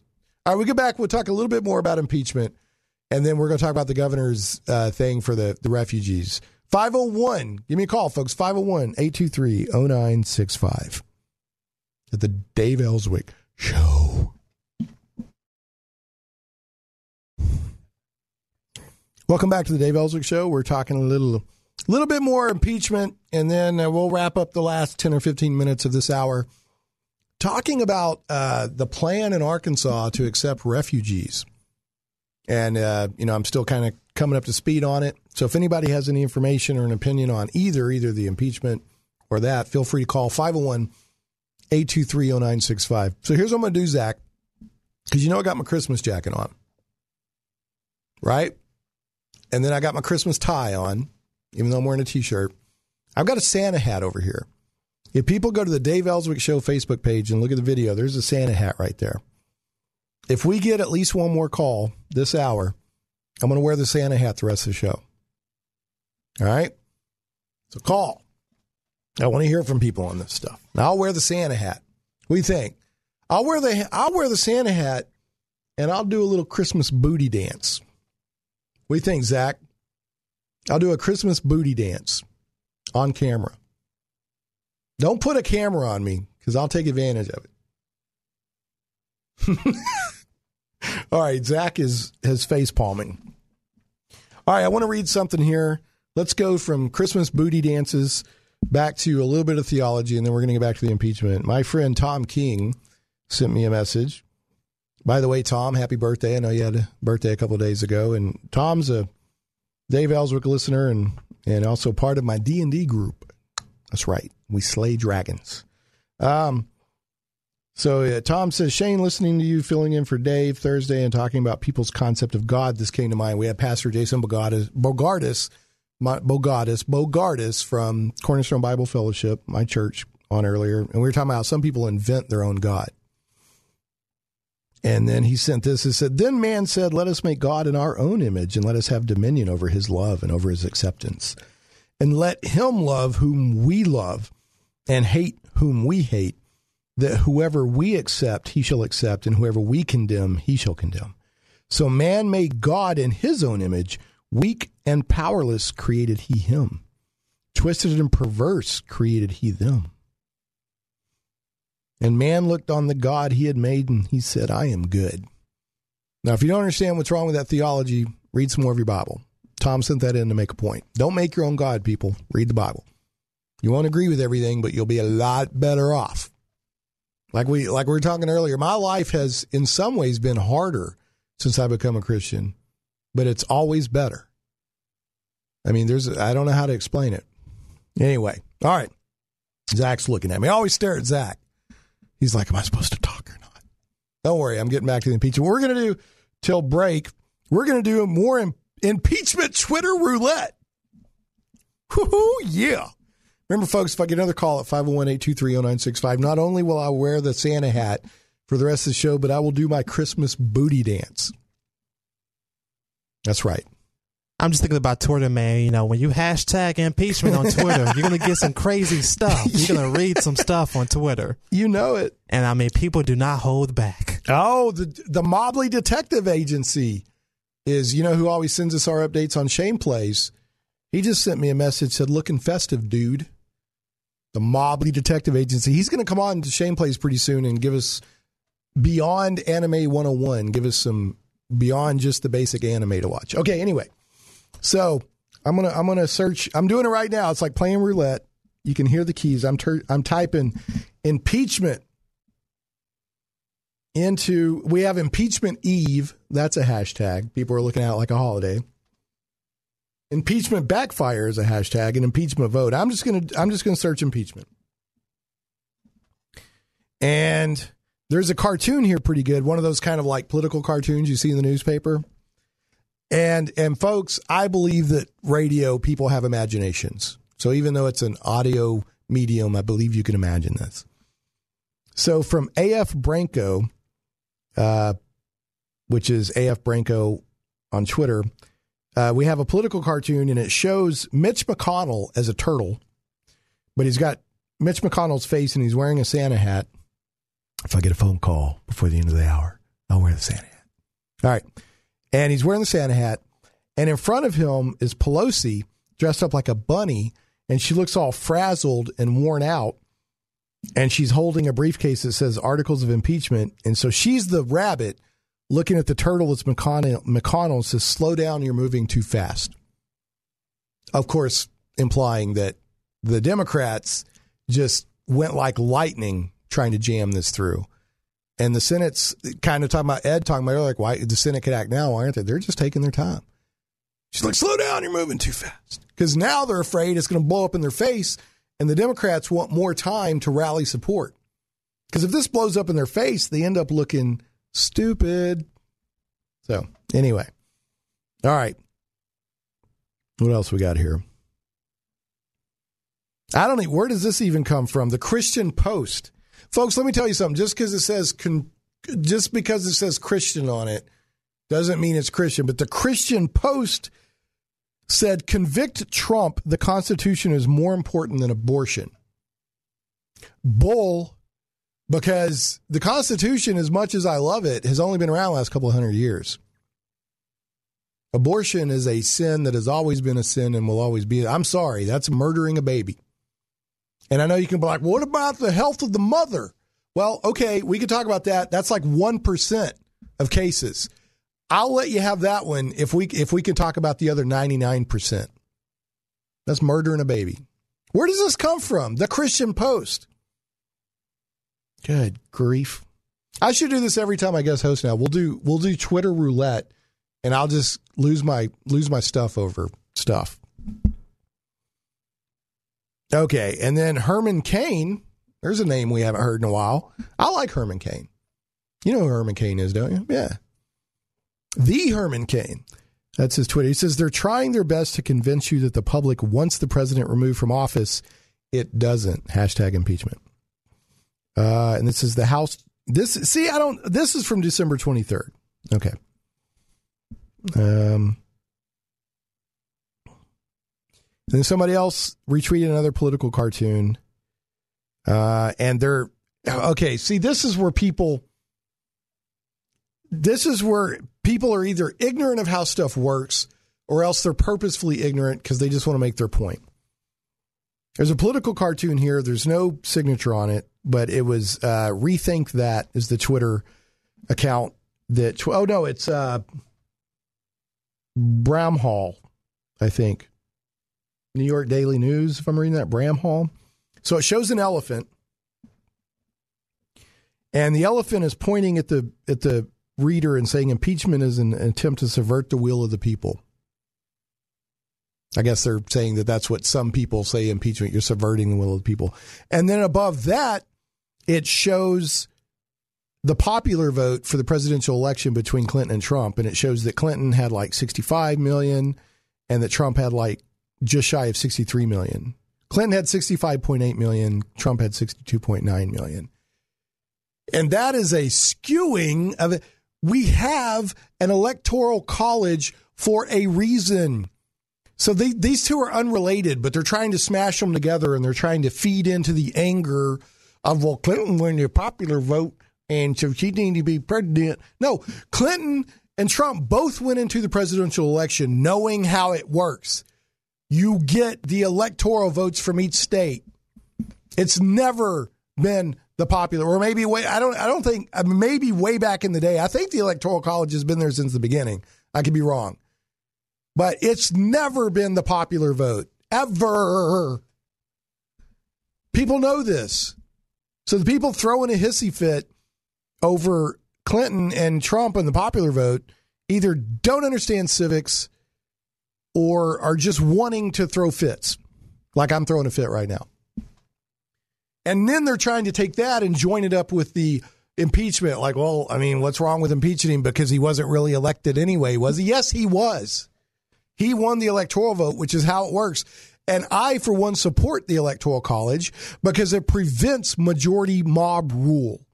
And as we said earlier in the show, there are two legal entities representing the Constitution. One is the individual and the other is the state. It's the United States of America. And every state gets a voice. So the popular vote in each state informs the electoral vote, or should. Trump won the electoral vote. He won the election. You knew that going into the election. We know it now. I can't stand that kind of stuff. And I bet you, they're just trying to throw their little hissy fit. Go read your civics book or change it. I don't want the Electoral College to go away, but if you're so mad at it, go try to get the Electoral College banished, which will lead to bigger problems down the road when a majority, a simple majority, mob rule can dictate everything. We've never been a pure democracy. We're a republic. We're a representative republic for a reason, and it is to protect us from mob rule, because mobs can get riled up and used and abused. And then once the emotion's been used, they just leave the mob in the dust and keep going with whatever they got achieved. So there's a reason for it. Okay, that's enough impeachment roulette because I'm about to go kick something. I don't know what. What can I kick around here? I'll kick. Who was this? Rethink that. Come here, rethink that. Let me kick you. All right, we're going to get to a break. When we come back, we're going to talk a little bit about this refugee thing. This plan for in 2020 allow Arkansas to accept refugees here on the Dave Elswick Show. And folks, remember, if I get one more call, 501-823-0965. I would like to hear from people on the refugee thing, honestly. But if I get a call before the end of the hour, I'll put the Santa hat on. And I guess I'll do a Christmas booty dance. Maybe people don't want me to do the Christmas booty dance, which is why no one's calling. I'll put the Santa hat on. All right. We'll be back on the Dave Elswick Show. Hey, welcome back to Shane Plays Geek Talk. A journey. Not what the heck? I was in autopilot mode because I was typing. This is the Dave Elswick Show. It is absolutely not Shane Plays Geek Talk. That's Saturdays at 1. I was just sitting there typing away and my brain went on autopilot. I was actually typing to Kenneth Wallace. He had sent an article about the refugees thing, and I was asking him if he wanted to call in, but he's at work right now, so he can't call in. Mark, you can go ahead. Mark Pellegrini is in the studio now. Mark, feel free to jump on. We're talking. Yeah. We've been talking a little bit about impeachment, and now we're with the few minutes we have left before the hour is up. We're talking a little bit about this refugees plan that Governor Hutchinson is saying that Arkansas is going to accept refugees starting in 2020. Now, I'll be honest, I'm still kind of coming up to speed on this. I don't know a lot about it. I'm not informed enough to really say anything beyond my gut opinion. I mean, I need to know what kind of refugees. Are they going to be vetted? Where are they coming from? You know, that sort of thing. Before I can really condemn it or not, but my gut was immediately kind of feeling that's not such a good idea. Well, we have what started this, and I'm not going to go off on a rant because I just ranted before the break where somebody was trying to tie in the popular vote to impeachment and this and that and the other. So I went on a rant about how civics actually works. Yeah. And, but somebody posted, a friend of mine, and he's one of the friends that I have that we usually disagree politically and ideologically, but we can talk a little bit on Facebook and it's not nasty or anything like that. But he posted, I guess on January 23rd is when this came out. There was a letter that Arkansas sent to, I think, Secretary of State. Said, we'll basically, Arkansas will accept refugees starting in 2020. Now, the story gets a little bit deeper, which I'll get to here in a second. But my friend posted that and said, looks like Governor Hutchinson is reading his Bible, so what I responded to was not whether refugees were a good thing or not, because in the Bible it says take care of people. Yeah. But the Bible is also very clear that governments will often take in the refugee or quote unquote the alien, never with no strings attached. There's rules that must be followed, right? And that's common sense. Yeah, there's rules. Governments, if you're an individual and you see somebody in need, you help them. Governments, this is biblical, multiple times in the Bible, God gave guidelines for if you bring in the outsider, which is basically not an Israelite, this is how it's done. And there's rules that must be followed and guidelines and that. So my response was, I kind of responded on that level. I'm like, just because somebody does something you agree with doesn't mean they're reading the Bible. And just because they do something you don't like doesn't mean they're not reading the Bible. That kind of bothers me. A lot of people are, they throw this stuff out there.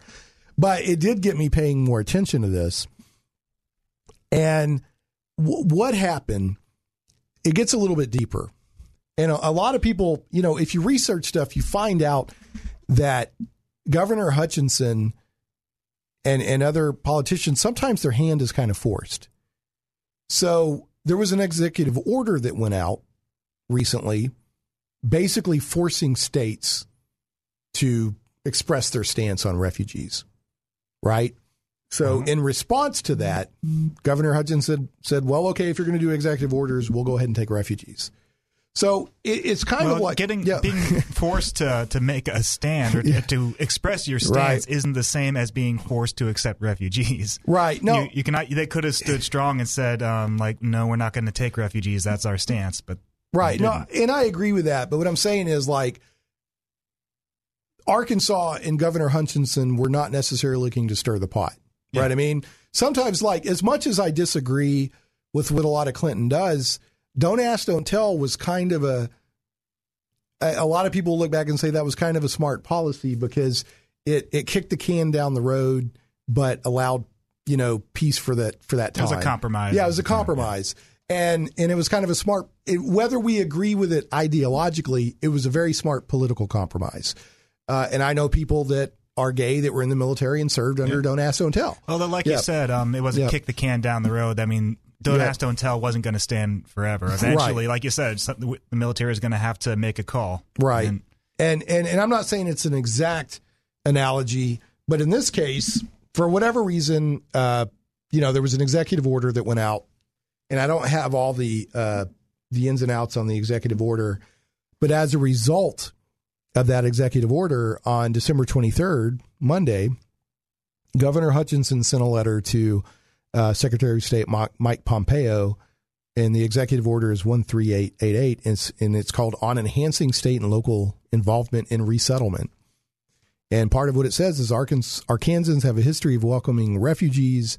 While we fully support control of our borders and oppose illegal immigration, we also value the contribution of immigrants and understand the importance of America continuing to be a welcoming nation for those truly seeking refuge and following the legal path to our land. Now, I want to point out, just because you say that in a letter doesn't mean the people that show up are truly seeking refuge and following the legal path to our land, right? This is just prose. This is, whatever. What about all those people, down at the southern border, they're calling refugees, but they came from like South America and Central America. They could have stopped in Mexico and any other country, but they didn't. They want to come to America for the benefits of being in America. Right. They're not realistic refugees, but we call them those. We call them refugees because that's a politically charged thing. Exactly.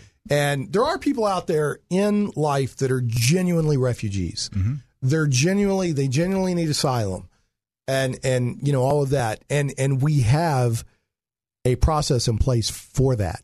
Mm-hmm. But when you invoke refugee, then you're like, well, this just can't wait. Yeah. Right. And then you get, these situations here. So the governor said, beginning the 2020 calendar year, pursuant to the United States Refugee Admissions Program, and that says the president's executive order allows the state to be involved in the decision-making on the placement of refugees. This is the right approach and something I've advocated for as governor. This is Hutchinson talking. Based upon the assurances I have received that proper screenings and security checks, that's what it all comes down to. Well, can you trust that? Vetting the refugees. Right. I mean, that's how you tell the ones that really need the help from the ones that are just coming here to take advantage of things. Right. Can you trust that? The proper screenings and security checks will be conducted throughout the entire process, as well as the requisite letters of consent from local jurisdictions. I have signed a letter giving my consent to the resettlement of refugees in the state for the 2020 calendar year. I am committed to ensure that refugees brought to Arkansas have a real chance to settle and become self-sufficient. So a couple more things to look at this. And like I said, I'm shooting from the hip here. Mm-hmm. Okay. But that's kind of a key thing there when he says he wants the states to have a say. Do you want the federal government to force it on you with no say, or do you want to be involved in the process? Right? Exactly. You want the states to have a say, but you want the people who live in those states to be able to make up their minds on that, not the politicians in the states.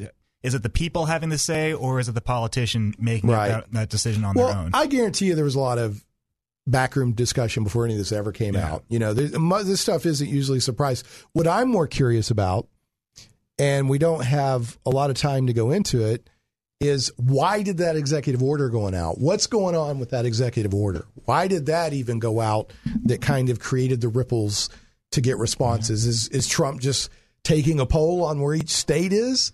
Or, what's going on? Yeah. So I don't know. Here's the thing. There is a difference between immigration and illegal. Who we got there, Zach? Yeah, bring him on.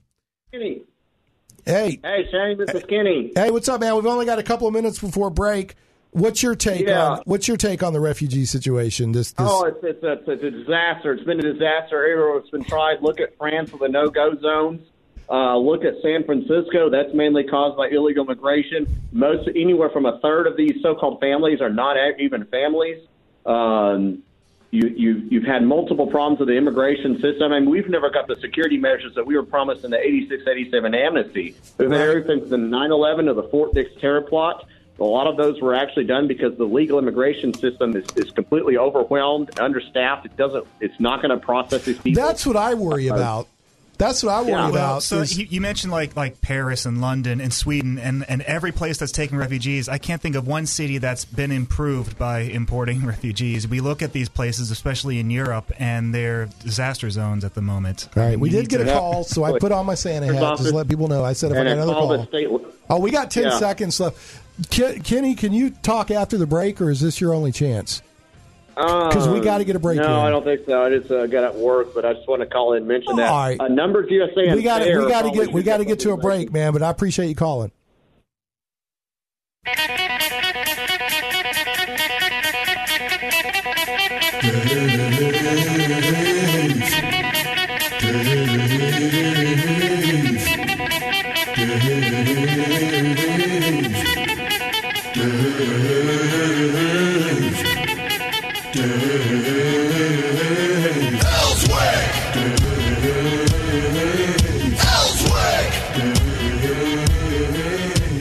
Hey, welcome back to the Dave Elswick Show. We're in the final hour.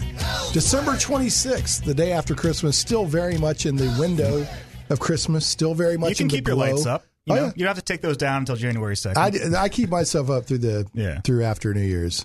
Yeah, I go up. It goes up the weekend after or the day after Thanksgiving, whenever, and stays up through New Year's. Yeah, you want that Christmas afterglow to keep going until next year. Yeah, it's nice, man. So December 26th, also my grandmother's birthday, as I talked about in the first hour. Sweet mom, we miss you. All right. So speaking of grandma, I saw a news item go, Dave keeps Fox News up here. Oh, they got little Christmas lights around their logo. How nice. So I saw a news thing come across, the little headline, lower third or whatever, and I didn't get a chance. I have no idea what's going on. But it said grandma charges $45 a head for Christmas dinner. That's a wise investment. If we always tell grandma to make our Christmas dinner. Yeah. If we all go to grandma's house, we all just kind of leave it to her, and then when we're done eating, we all leave grandma with the dishes. So grandma should be charging us for that. Grandma's making sure you got skin in the game. So, all right. We're also joined, by the way, this is Shane Stack setting in for, but never replacing Mr. Elswick, as we revealed a bombshell earlier. We've had two bombshells today. Mm-hmm. One of them is Zach's got a girlfriend. Oh, good for you, Zach. Yeah, and the other one is that Dave is secretly Santa Claus. Yeah, you got the beard and the hat on. I'd buy it. You got the spectacles. Yeah. Yeah, Dave is secretly... Oh, wait, no, I'm sorry. I was looking at you, Shane, this whole time. You look more like Santa Claus than Dave does. Yeah, I'm Santa Claus in training under Dave. But Dave is secretly Santa Claus, and he's taking a day off after all that. Okay, And on the phone, who I'm going to guess he bought his buns Christmas presents. And by his buns, I mean his rabbits, not his buns. Is Tim Lim, who is no stranger to the Dave Elswick Show, is often part of Geek Friday and has guest hosted. So you're up. I mean, I can't speak for Dave, but I'd imagine you're up for a guest hosting spot at some point there, Mark. I don't think I got the chops for that just yet. All you got to do is be able to flap your lips. Yeah. Well, so Tim and I have a streaming show on YouTube called The Bunder Dome. So I've been getting my practice in doing that. So maybe someday I'll be up to snuff. I'm not committing Dave to anything. I'm just saying you're no stranger to the show. So Tim Lim, welcome back to the Dave Elswick Show. How you doing, buddy? Ho, ho, ho. Merry Christmas, Shane. Merry Christmas, Mark, you heathen. Heathen. So, did you buy your bunnies Christmas presents? Yes and no. So what rabbits like is they like to chew on stuff. So what happened was whenever I'd buy a gift, I would give the gift to someone, and then I would give the boxes to the rabbits. So we made houses out of the boxes. One of them, my rabbit loved. He just went to town on that thing. for 2 days. And when I left this morning, he had already gnawed through, I think, a third of it. So he's enjoying himself. So, yeah, I did get them kind of Christmas gifts. Yay, good for the buns. So, anyway, well, glad to have you on. We're gonna talk just a little bit of politics because we didn't get to quite tie up the topic before the break. But we'll have some fun today, and just do some geeky stuff. We'll have some fun today, dude. We'll have some fun today, dude.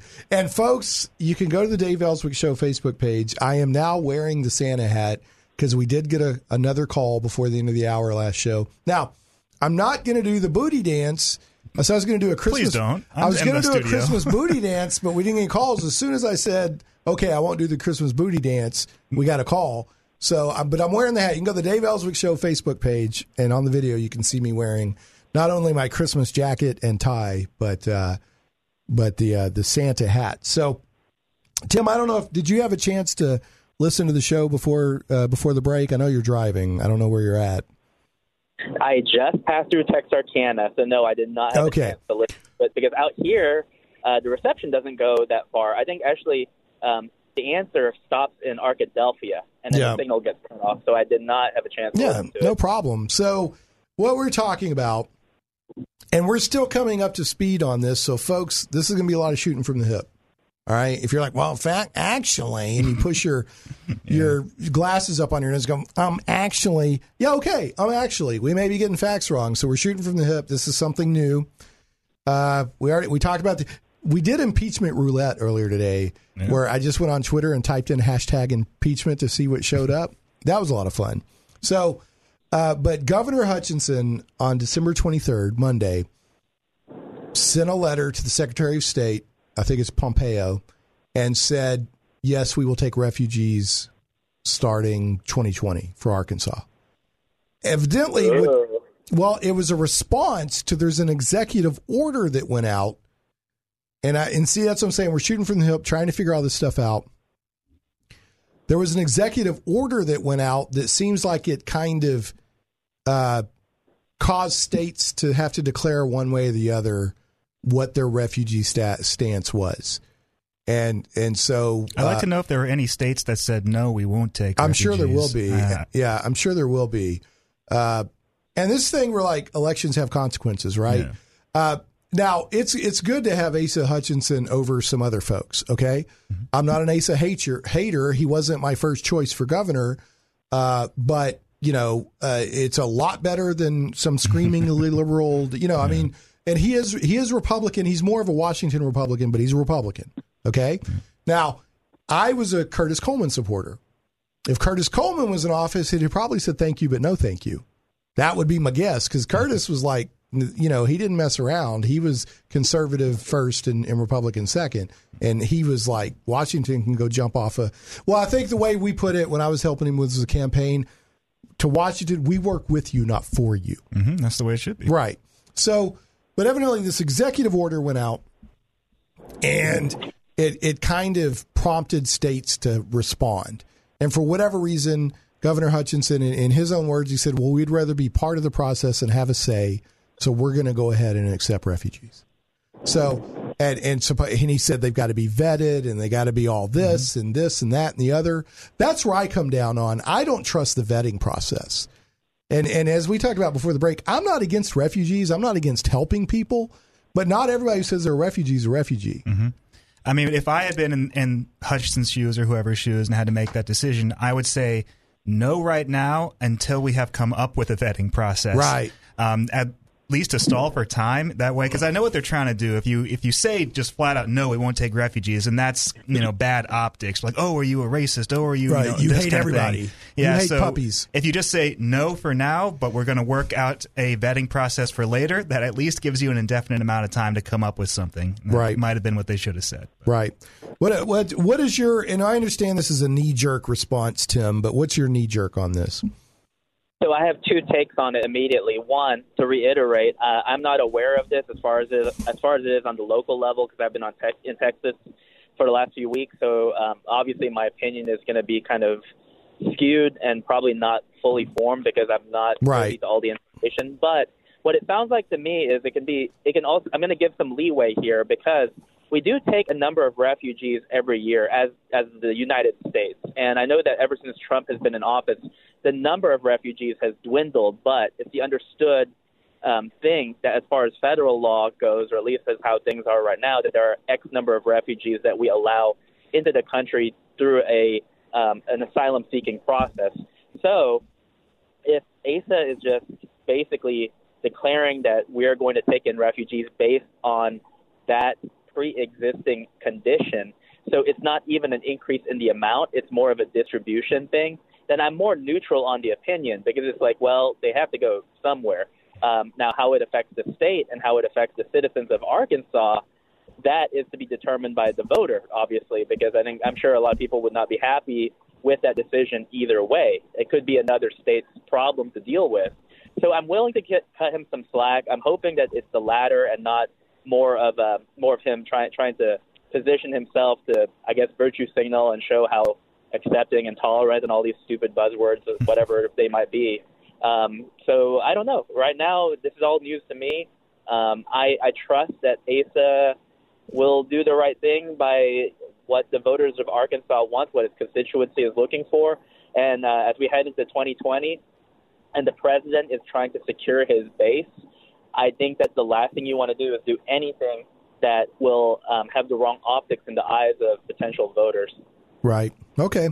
Definitely on behalf of Mark, myself, and Tim, and we're shooting from the hip right now. This just broke Monday night.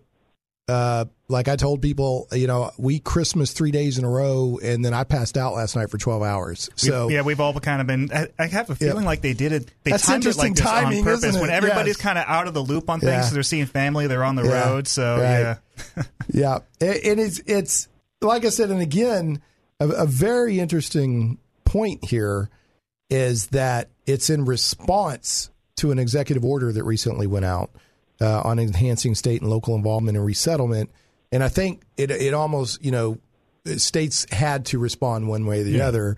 And, at least on paper, the message that Governor Hutchinson is putting forward is, well, we'd rather have a say than not. So we will participate in this program. It's like Tim said. I mean, by federal law, we do have to bring in a certain number of refugees. And I mean, where are they going to go? Right. Some state has to take them. I guess they can't all go to California. Right. It'd be fine if they did. Why? They could go to California and everybody can eat granola and live in shanty towns in the street and defecate in the sidewalks. Yeah. They'll all fit in one street on San Francisco. Just shove them in there. No, that's terrible. So the other thing is, I think this is a very important point here, is a refugee is a status that's different from a regular immigrant. Mm-hmm. Refugee means it should mean anyway that I am under a severe hardship and I need to come in. If I don't come in, dire things will happen. Yeah. And I was about to say that personally, just from the church, as far as like the Catholic community is in Arkansas, I personally know two families. One was an Indian family, and the other one was from Iran, and they were refugees, and they came into the United States in the 90s, not even during any type of fierce political climate. And so there's a lot of people that fit under that status of refugee. It's just that it's a hot button topic right now, because when we think of refugee, we think of countries where people are coming in, and the motivations for them coming might not necessarily be altruistic, or might even classify as asylum seeking in terms of their status, impending danger and doom, the political climate of where they're coming from, et cetera, et cetera. Kind of like we have a lot of asylum seekers and people who are refugees from Mexico, but the problem with them coming up from the south is, one, are they truly refugees from is teetering between first, second, and third world at any given moment? Are they under any threat from a cartel, or are they coming up just because they feel like it's an easier path to immigration than just going through the legal way? Or are they actually coming from like a war-torn country, right, where there is a threat to their life, Right.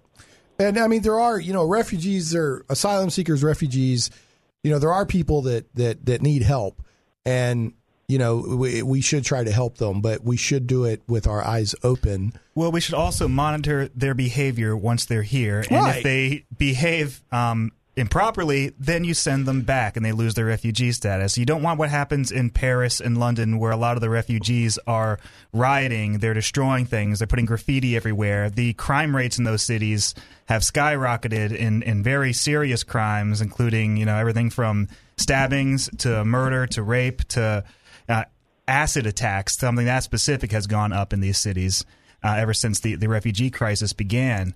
And they don't send the people back after they detain them for committing that, even though they're refugees. There should be a standard of behavior held to them, which isn't being enforced. I agree with that. Let's take a break. Come back. We'll spend just a few more minutes talking about this, and then we'll finish out the last 30 minutes today talking about fun, geeky stuff. And one of the things I do want to talk about is, if you let refugees in, does that mean we're going to do a no-go zone or whatever? I don't know. That's what I'm saying. We're kind of shooting from the hip. And we'll talk about when we go back. But yes, France has had problems, So anyway, we'll be back on the Dave Elswick Show, 101.1 FM. The Answer. Hey, welcome back to the Dave Elswick Show. I'm filling in, but never replacing Mr. Elswick. I think tomorrow and Monday you're going to have Kim Hammer, right? Robert Steinbach, and Kim Hammer is going to be his guest on one of those days. That's right, Robert Steinbach, who is a very, very smart guy. All right. So joined by Mega Geek Brain, Mark Pellegrini, and comic book artist, and you guys are both kind of becoming a little bit entrepreneur, right, with his iconic comics? I'd say that Tim is a bunny aficionado. He's a bunny aficionado. Tim Lim. And yes, and pro refugee with no qualifications. I'm joking, Tim. I'm joking. So I wanted to spend just 5 minutes or so trying to put a bow on this, no pun intended, at Christmas time, on this refugee thing. So here's the deal. Kenny Wallace called in earlier, really quick from work before his break, and he was talking about like the no-go zones in France and that sort of thing. And those are a concern, but what I don't know that necessarily means we would have a similar situation here. I don't know what the situation is. So, it's so political in the optics of the media. So, when you take in refugees, they aren't supposed to just be able to go wherever they want, do whatever they want, whenever they want. They're supposed to be basically detained in an area. But then that becomes, the media calls that an internment camp or something. And that's really bad optics. That's really bad for the media. So you don't do that. And so you end up like what Paris and London and all those European cities are going through, where they're just letting the refugees kind of just roam around and do whatever they want all day long. And they're getting into a lot of trouble and committing a lot of serious crimes. They're kind of taking over neighborhoods. And that's where you end up with the Sharia zones and the no-go zones and places like that. Right. And so I guess the point I'm making is, just because we have refugees here doesn't mean that it's going to be a similar situation. If we apply common sense and we enforce our laws regardless of the way it makes us look in the media, then yes, it won't be a problem. The problem is that a lot of politicians, a lot of lawmakers just don't have the guts to take that kind of that kind of bad publicity and enforce those regulations, and then you end up with a Paris and a London. All right. So what? And I've got an article here. This is actually out of San Diego News Channel 3, KESQ. I wonder if that's Esquire. But anyway, the Esquire News Channel 3.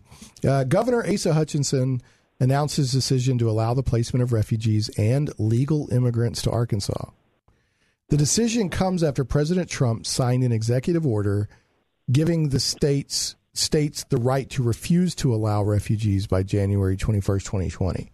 So, I don't have a whole handle on this executive order, but it sounds like states can just say, no, we're not going to take them. But it sounds like that, like before January 1st, 2020, you got to go on record and let us know one way or the other. And Governor Hutchinson, decided, yes, we're going to do that. So I guess we'll see. Any more thoughts there on that there, Tim? No, not particularly. I'm going to have to go home and do some more research on it. My instinct is telling me, it's like my spider sense is tingling. It's your bunny sense. My bunny sense is tingling. It's telling me to hop away from trouble. No, let's get you on record with more stuff, Tim. Here's another point I want to make that's very important.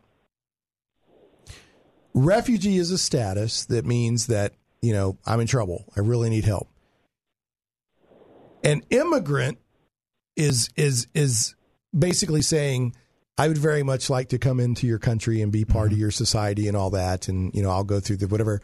And then an illegal immigrant, which I don't like that word. It's like saying undocumented homeowner, right? It's right. It's people who broke the law and came into the country illegally. Yeah. So an illegal, one thing that people have tried to change the language on, immigrants and illegal immigrants are not the same thing. And people are like, well, immigrants, nobody's illegal. Well, no, maybe the person themselves isn't illegal, but they're here illegally. And there's an illegal difference. Immigrant is a trespasser, right? Essentially, is what it is. I mean, if the way this undocumented citizen or whatever that thing was, like, if I go home and there's somebody in my house, are they just an undocumented homeowner? So they were calling illegal immigrants undocumented citizens, which is crazy, which is stupid. That's a ridiculous use of language. It's like calling a drug dealer an undocumented pharmacist, right? It's terrible. It just chaps me. But you control the language, you control the message, you control the minds, all that stuff. All right, we're gonna get to a break. When we come back, we're gonna have fun. We're gonna talk about fun stuff. But for the next 15 or the next 30 minutes will be like a preview of what the Bunderdome is. Yes. So we'll get back to that right here with Mark Pellegrini and Tim Lim on the Dave Elswick Show.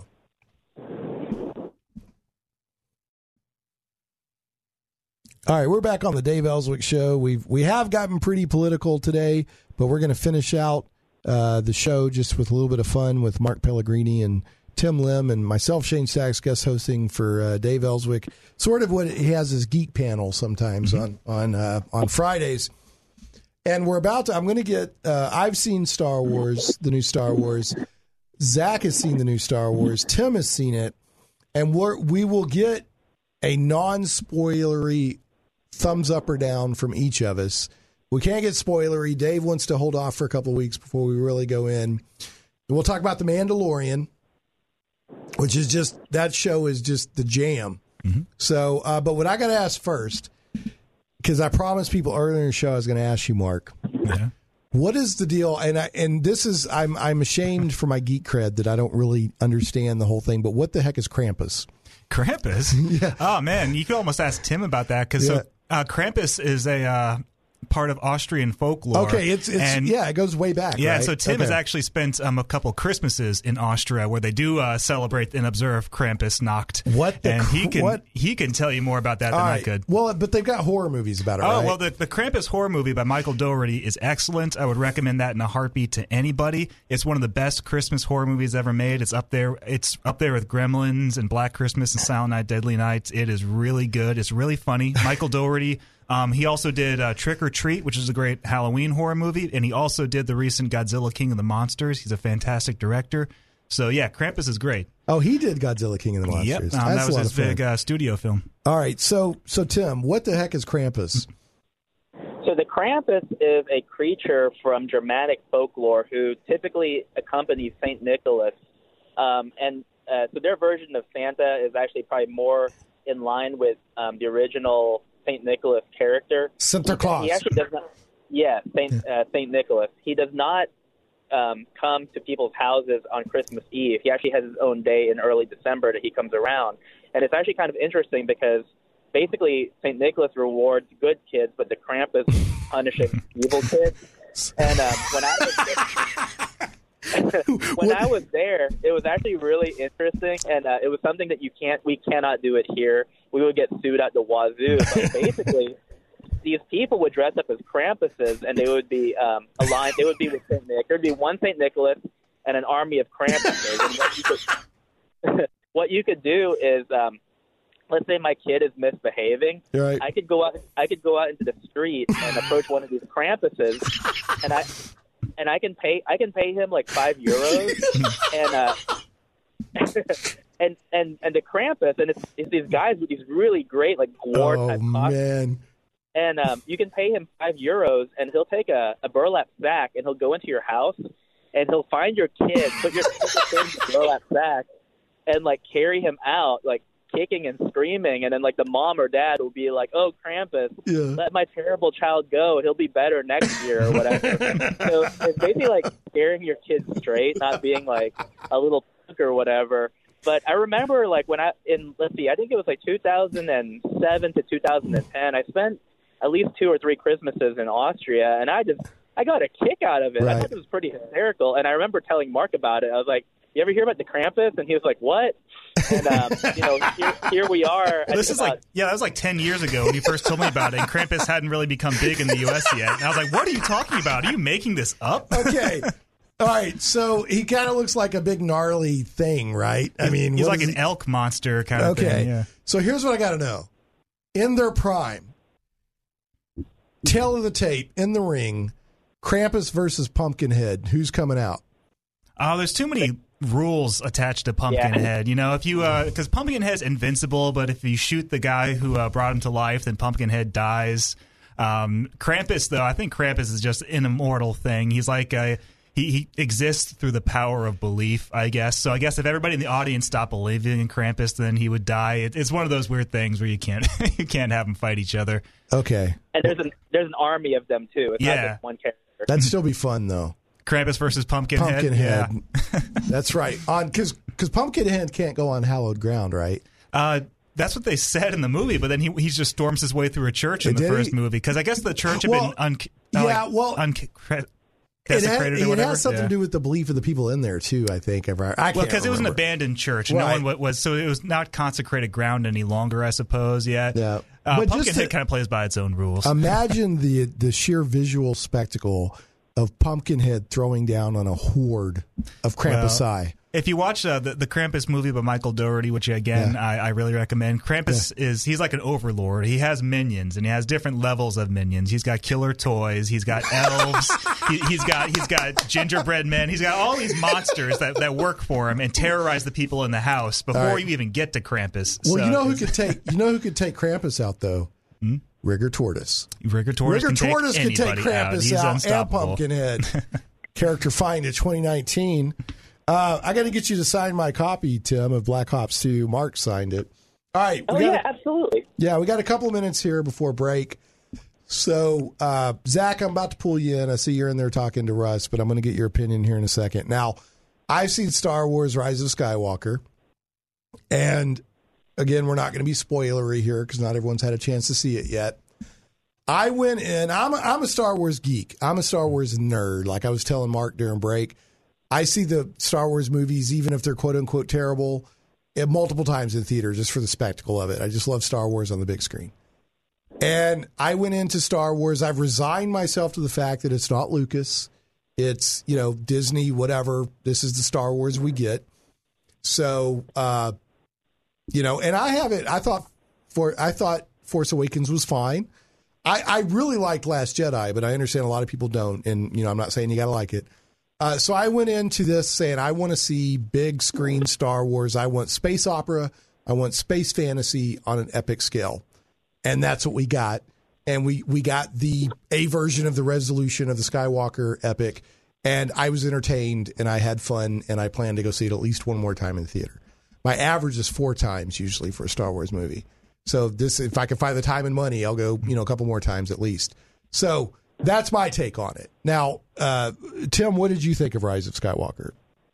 Well, I'll just give a little bit of background. I went in with very low expectations because I did not like The Last Jedi at all. I absolutely did not like it. And I saw some of the spoilers, and spoilers don't really affect me too much because I think you can take plot elements out of context and they're always going to sound stupid. For example, Rigger Tortoise. It's a stupid concept. It's bite your tongue. I'm sending Krampus and Pumpkinhead after you. But it's the idea that if you read it in the context of where it was intended, then you find out, it's actually not that bad. It actually it has a payoff. So anyway, I was doing some theater signings in Central Texas for The Rise of Skywalker because I've done work for Lucasfilm. So nice. It's kind of a promo thing. And so on Thursday, the theater owner was like, hey, just to let you know, since you're going to be here for 3 evenings, we reserved some seats for you. And I didn't want to turn it down because I thought it was very kind of them. Sure. So I had the 10 o'clock showing at night, and I got out, and the first thing I did was I called my friend John De La Rose. And the reason why was Flying I felt Sparks, like I had to go to, right? Yeah, Flying Sparks. Okay. I felt like I had to go to confession. Because he was like, well, because he was like, oh, what's up? And I was like, I have no one I can tell this to without them like just bad-mouthing me. But I think I like that movie. He sounds embarrassed about it. And he was like, that's 20 what, Hail really? Marys you got to do now. Yeah, and he was like, what, really? And I said, yeah. And I was like, I don't want to spoil it for you, but I really do think it was a good movie. And so he was like, okay, whatever. Well, the next day he called me, and he was like, dude, that wasn't a good movie. That was a great movie. So and I was like, Del what? Rose Are you serious? too. Well, and then, it gets even better. It gets even better. So the third person to opine on it was Doug TenNapel. He did a full video on it. Yeah, we had him on earlier today, but yeah, go ahead. Doug TenNapel, he did a 25-minute video talking about why The Rise of Skywalker is a good movie, and I agreed with every single thing. He liked the redemptive / resurrection elements in it. It was a very, whether you like the movie or not, one of the main themes is redeeming. And there's a couple of scenes and plot points from earlier movies that seem like a failure that get redeemed. And I'll just leave it at that. Hold on. I want to add one more thing to it real quick. Yeah. But then again, Doug TenNapel and I have very similar tastes. It turns out that his favorite Star Wars movie is Return of the Jedi, which is mine as well. As you guys know, because we've had him on the show before, he also liked Godzilla, King of the Monsters. Huge. Like, he thought that was... I love it. So yeah. I think... So it's like, taste-wise, I don't know if it's objectively a good movie or not, but just from two guys who have very similar tastes, we saw eye to eye in terms of what we thought of it. And then we talked a little bit on Sunday night after a stream, and we kind of shared more opinions. And I think that I saw what he saw, and I think John De La Rose saw what we saw. So every person whose opinion I trust has said very good things about it. Well, and that's fair enough. You know, I'll tell you this, Mark. If you'll allow me to pay for your ticket, I'll take you tomorrow. Well, I can understand. I can understand where you guys are coming from. Yeah. Like, I really, really enjoyed Rogue One. I think it's the best thing to come out of Disney Star Wars up until The Mandalorian. I really liked Rogue One, but I would say 90% of the people I've met who've seen it said they despised it. They loathe that movie. Rogue One? Rogue One. I've never heard it's something anybody. that man, like Red Letter Media, based I haven't heard anybody. Yeah, okay, I love it. And it's one of those things. I feel the same way about Freddy vs. Jason. I love that movie. Friday the 13th fans hate it, whatever. But I understand. So when you feel like you're alone out there liking a movie that the rest of the world seems to be coming down on that feeling, and I feel that way about Rogue One. And I know Tim liked Rogue One. Right? I've never heard anybody. I loved Rogue One. I loved Rogue One. Oh man, so and the people who dislike Rogue One, I mean, they don't just dislike it; they say it's a completely worthless, pointless, terrible movie. Wow! Because the characters are. I've never heard anybody slag on Rogue I know, One. And the reasons that they give are that they feel like the characters are forgettable. And my argument is that they're supposed to be, but they say like that's not an excuse. And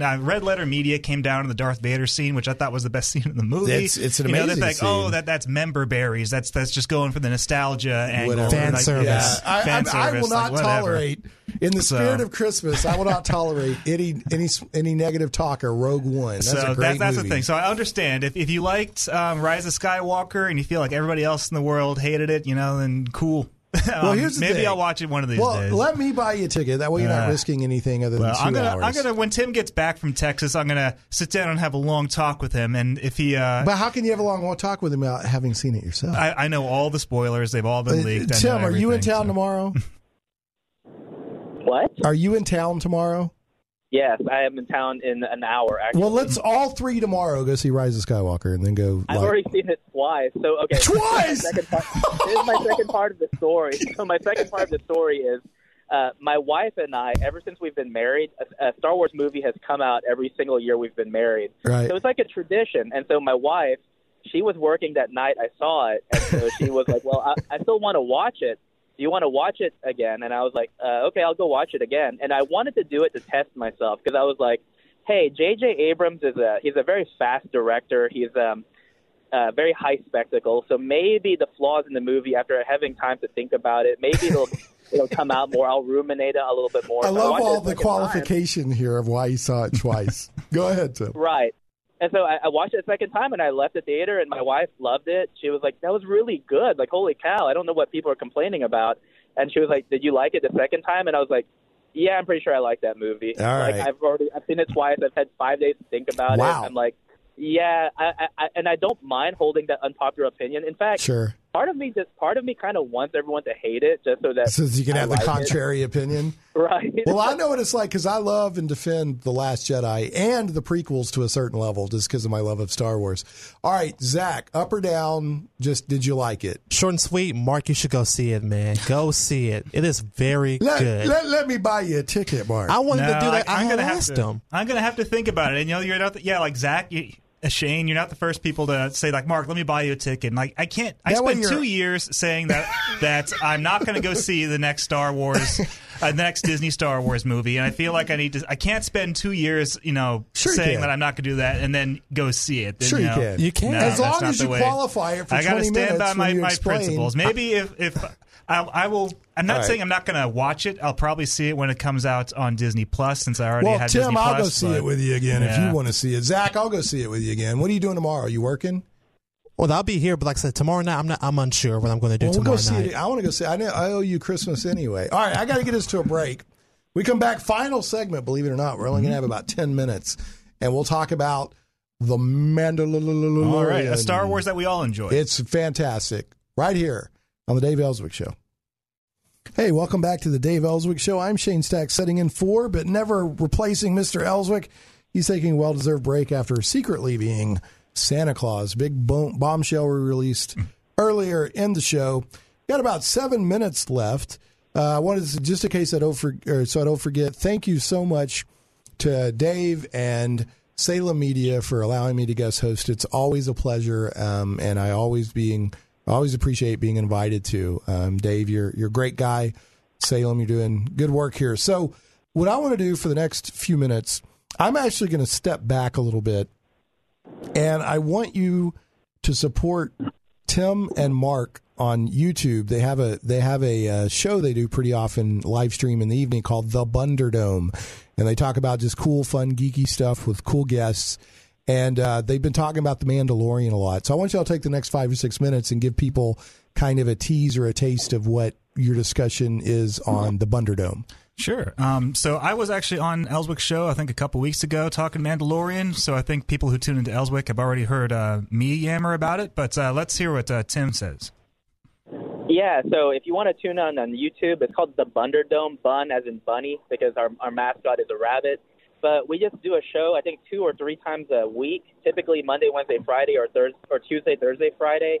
For the last 8 weeks, we've been talking about The Mandalorian, and we do that on a Friday night. The last episode comes out tomorrow, so make sure to catch our final segment talking about the last episode of The Mandalorian. If you haven't checked it out, whether you're a Star Wars fan or if you're a person who has no idea about Star Wars, it's actually a really good entry point. You don't really have to know about past Star Wars lore, because it's basically a Western that uses Star Wars as a set dressing. There's not really any mention of Jedi or Sith or anything like that.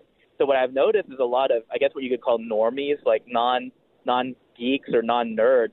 They're easily able to jump into the series and pick up, because it's basically a Clint Eastwood spaghetti Western set in space with a little bit, actually a lot of Lone Wolf and Ronin influences kind of mixed in. So if you're hesitant, if you're not really on the Disney bandwagon, if you have your doubts, tomorrow the last episode comes out. Just join the free trial. It's a 7-day free trial. You can binge watch The Mandalorian, all 8 episodes in under 4 hours, and see what you think.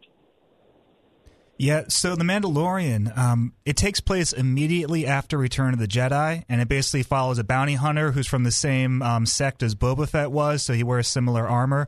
And he has to protect a baby that's of the same race as Yoda from the remains of the Empire that's trying to get that baby, because obviously it's a baby Yoda, so it's very special.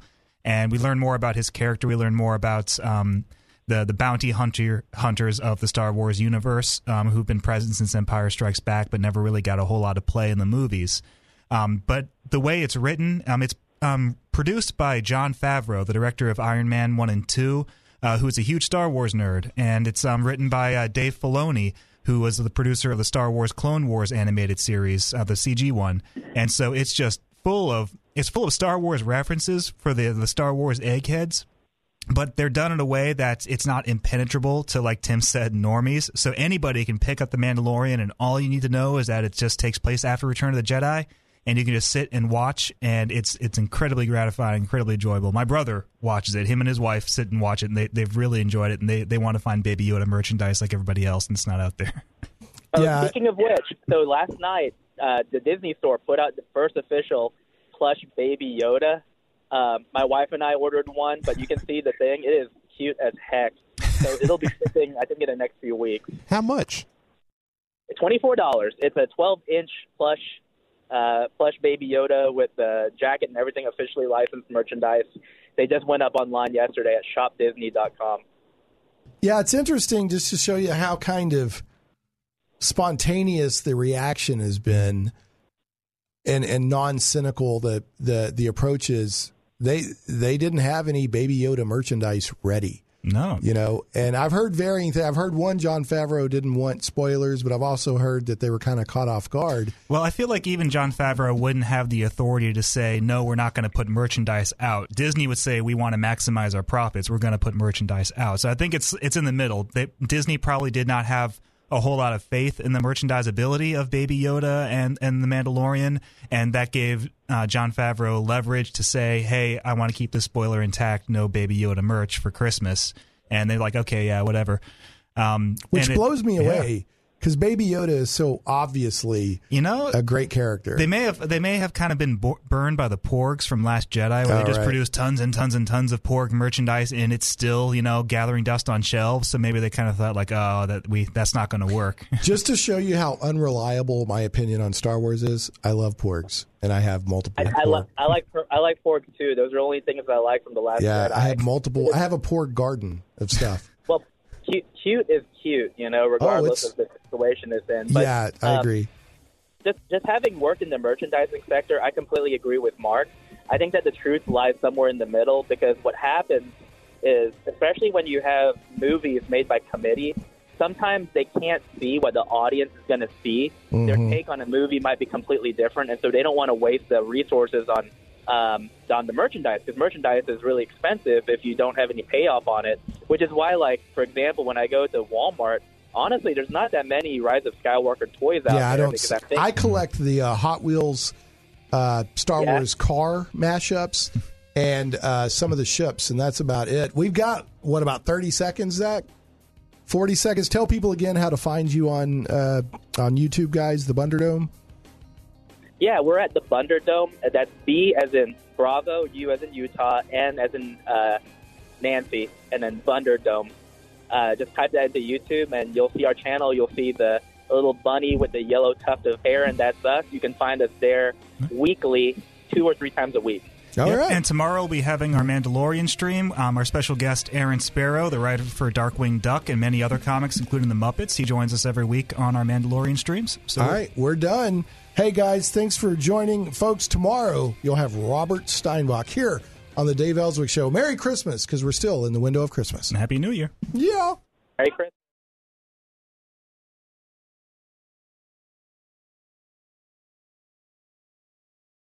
Three-star General Michael J. Flynn, head of the Pentagon Intelligence Agency, knew all the government's dirty secrets. He was one of the most respected generals in the military. Flynn knew what the intel world had been up to. He understood its funding. He ordered the first audit of the use of contractors. This set off alarm bells. The explosive new documentary, Flynn, Deliver the Truth, Whatever the Cost, uncovers the facts behind this scandal. Flynn told the truth. He was the most dangerous person for Donald Trump to hire. I find out the worst enemy that I'm going to face in my life is right here in America. They took my assessment and they wanted me to change it. And I was like, I'm not changing it. They had to get rid of Flynn.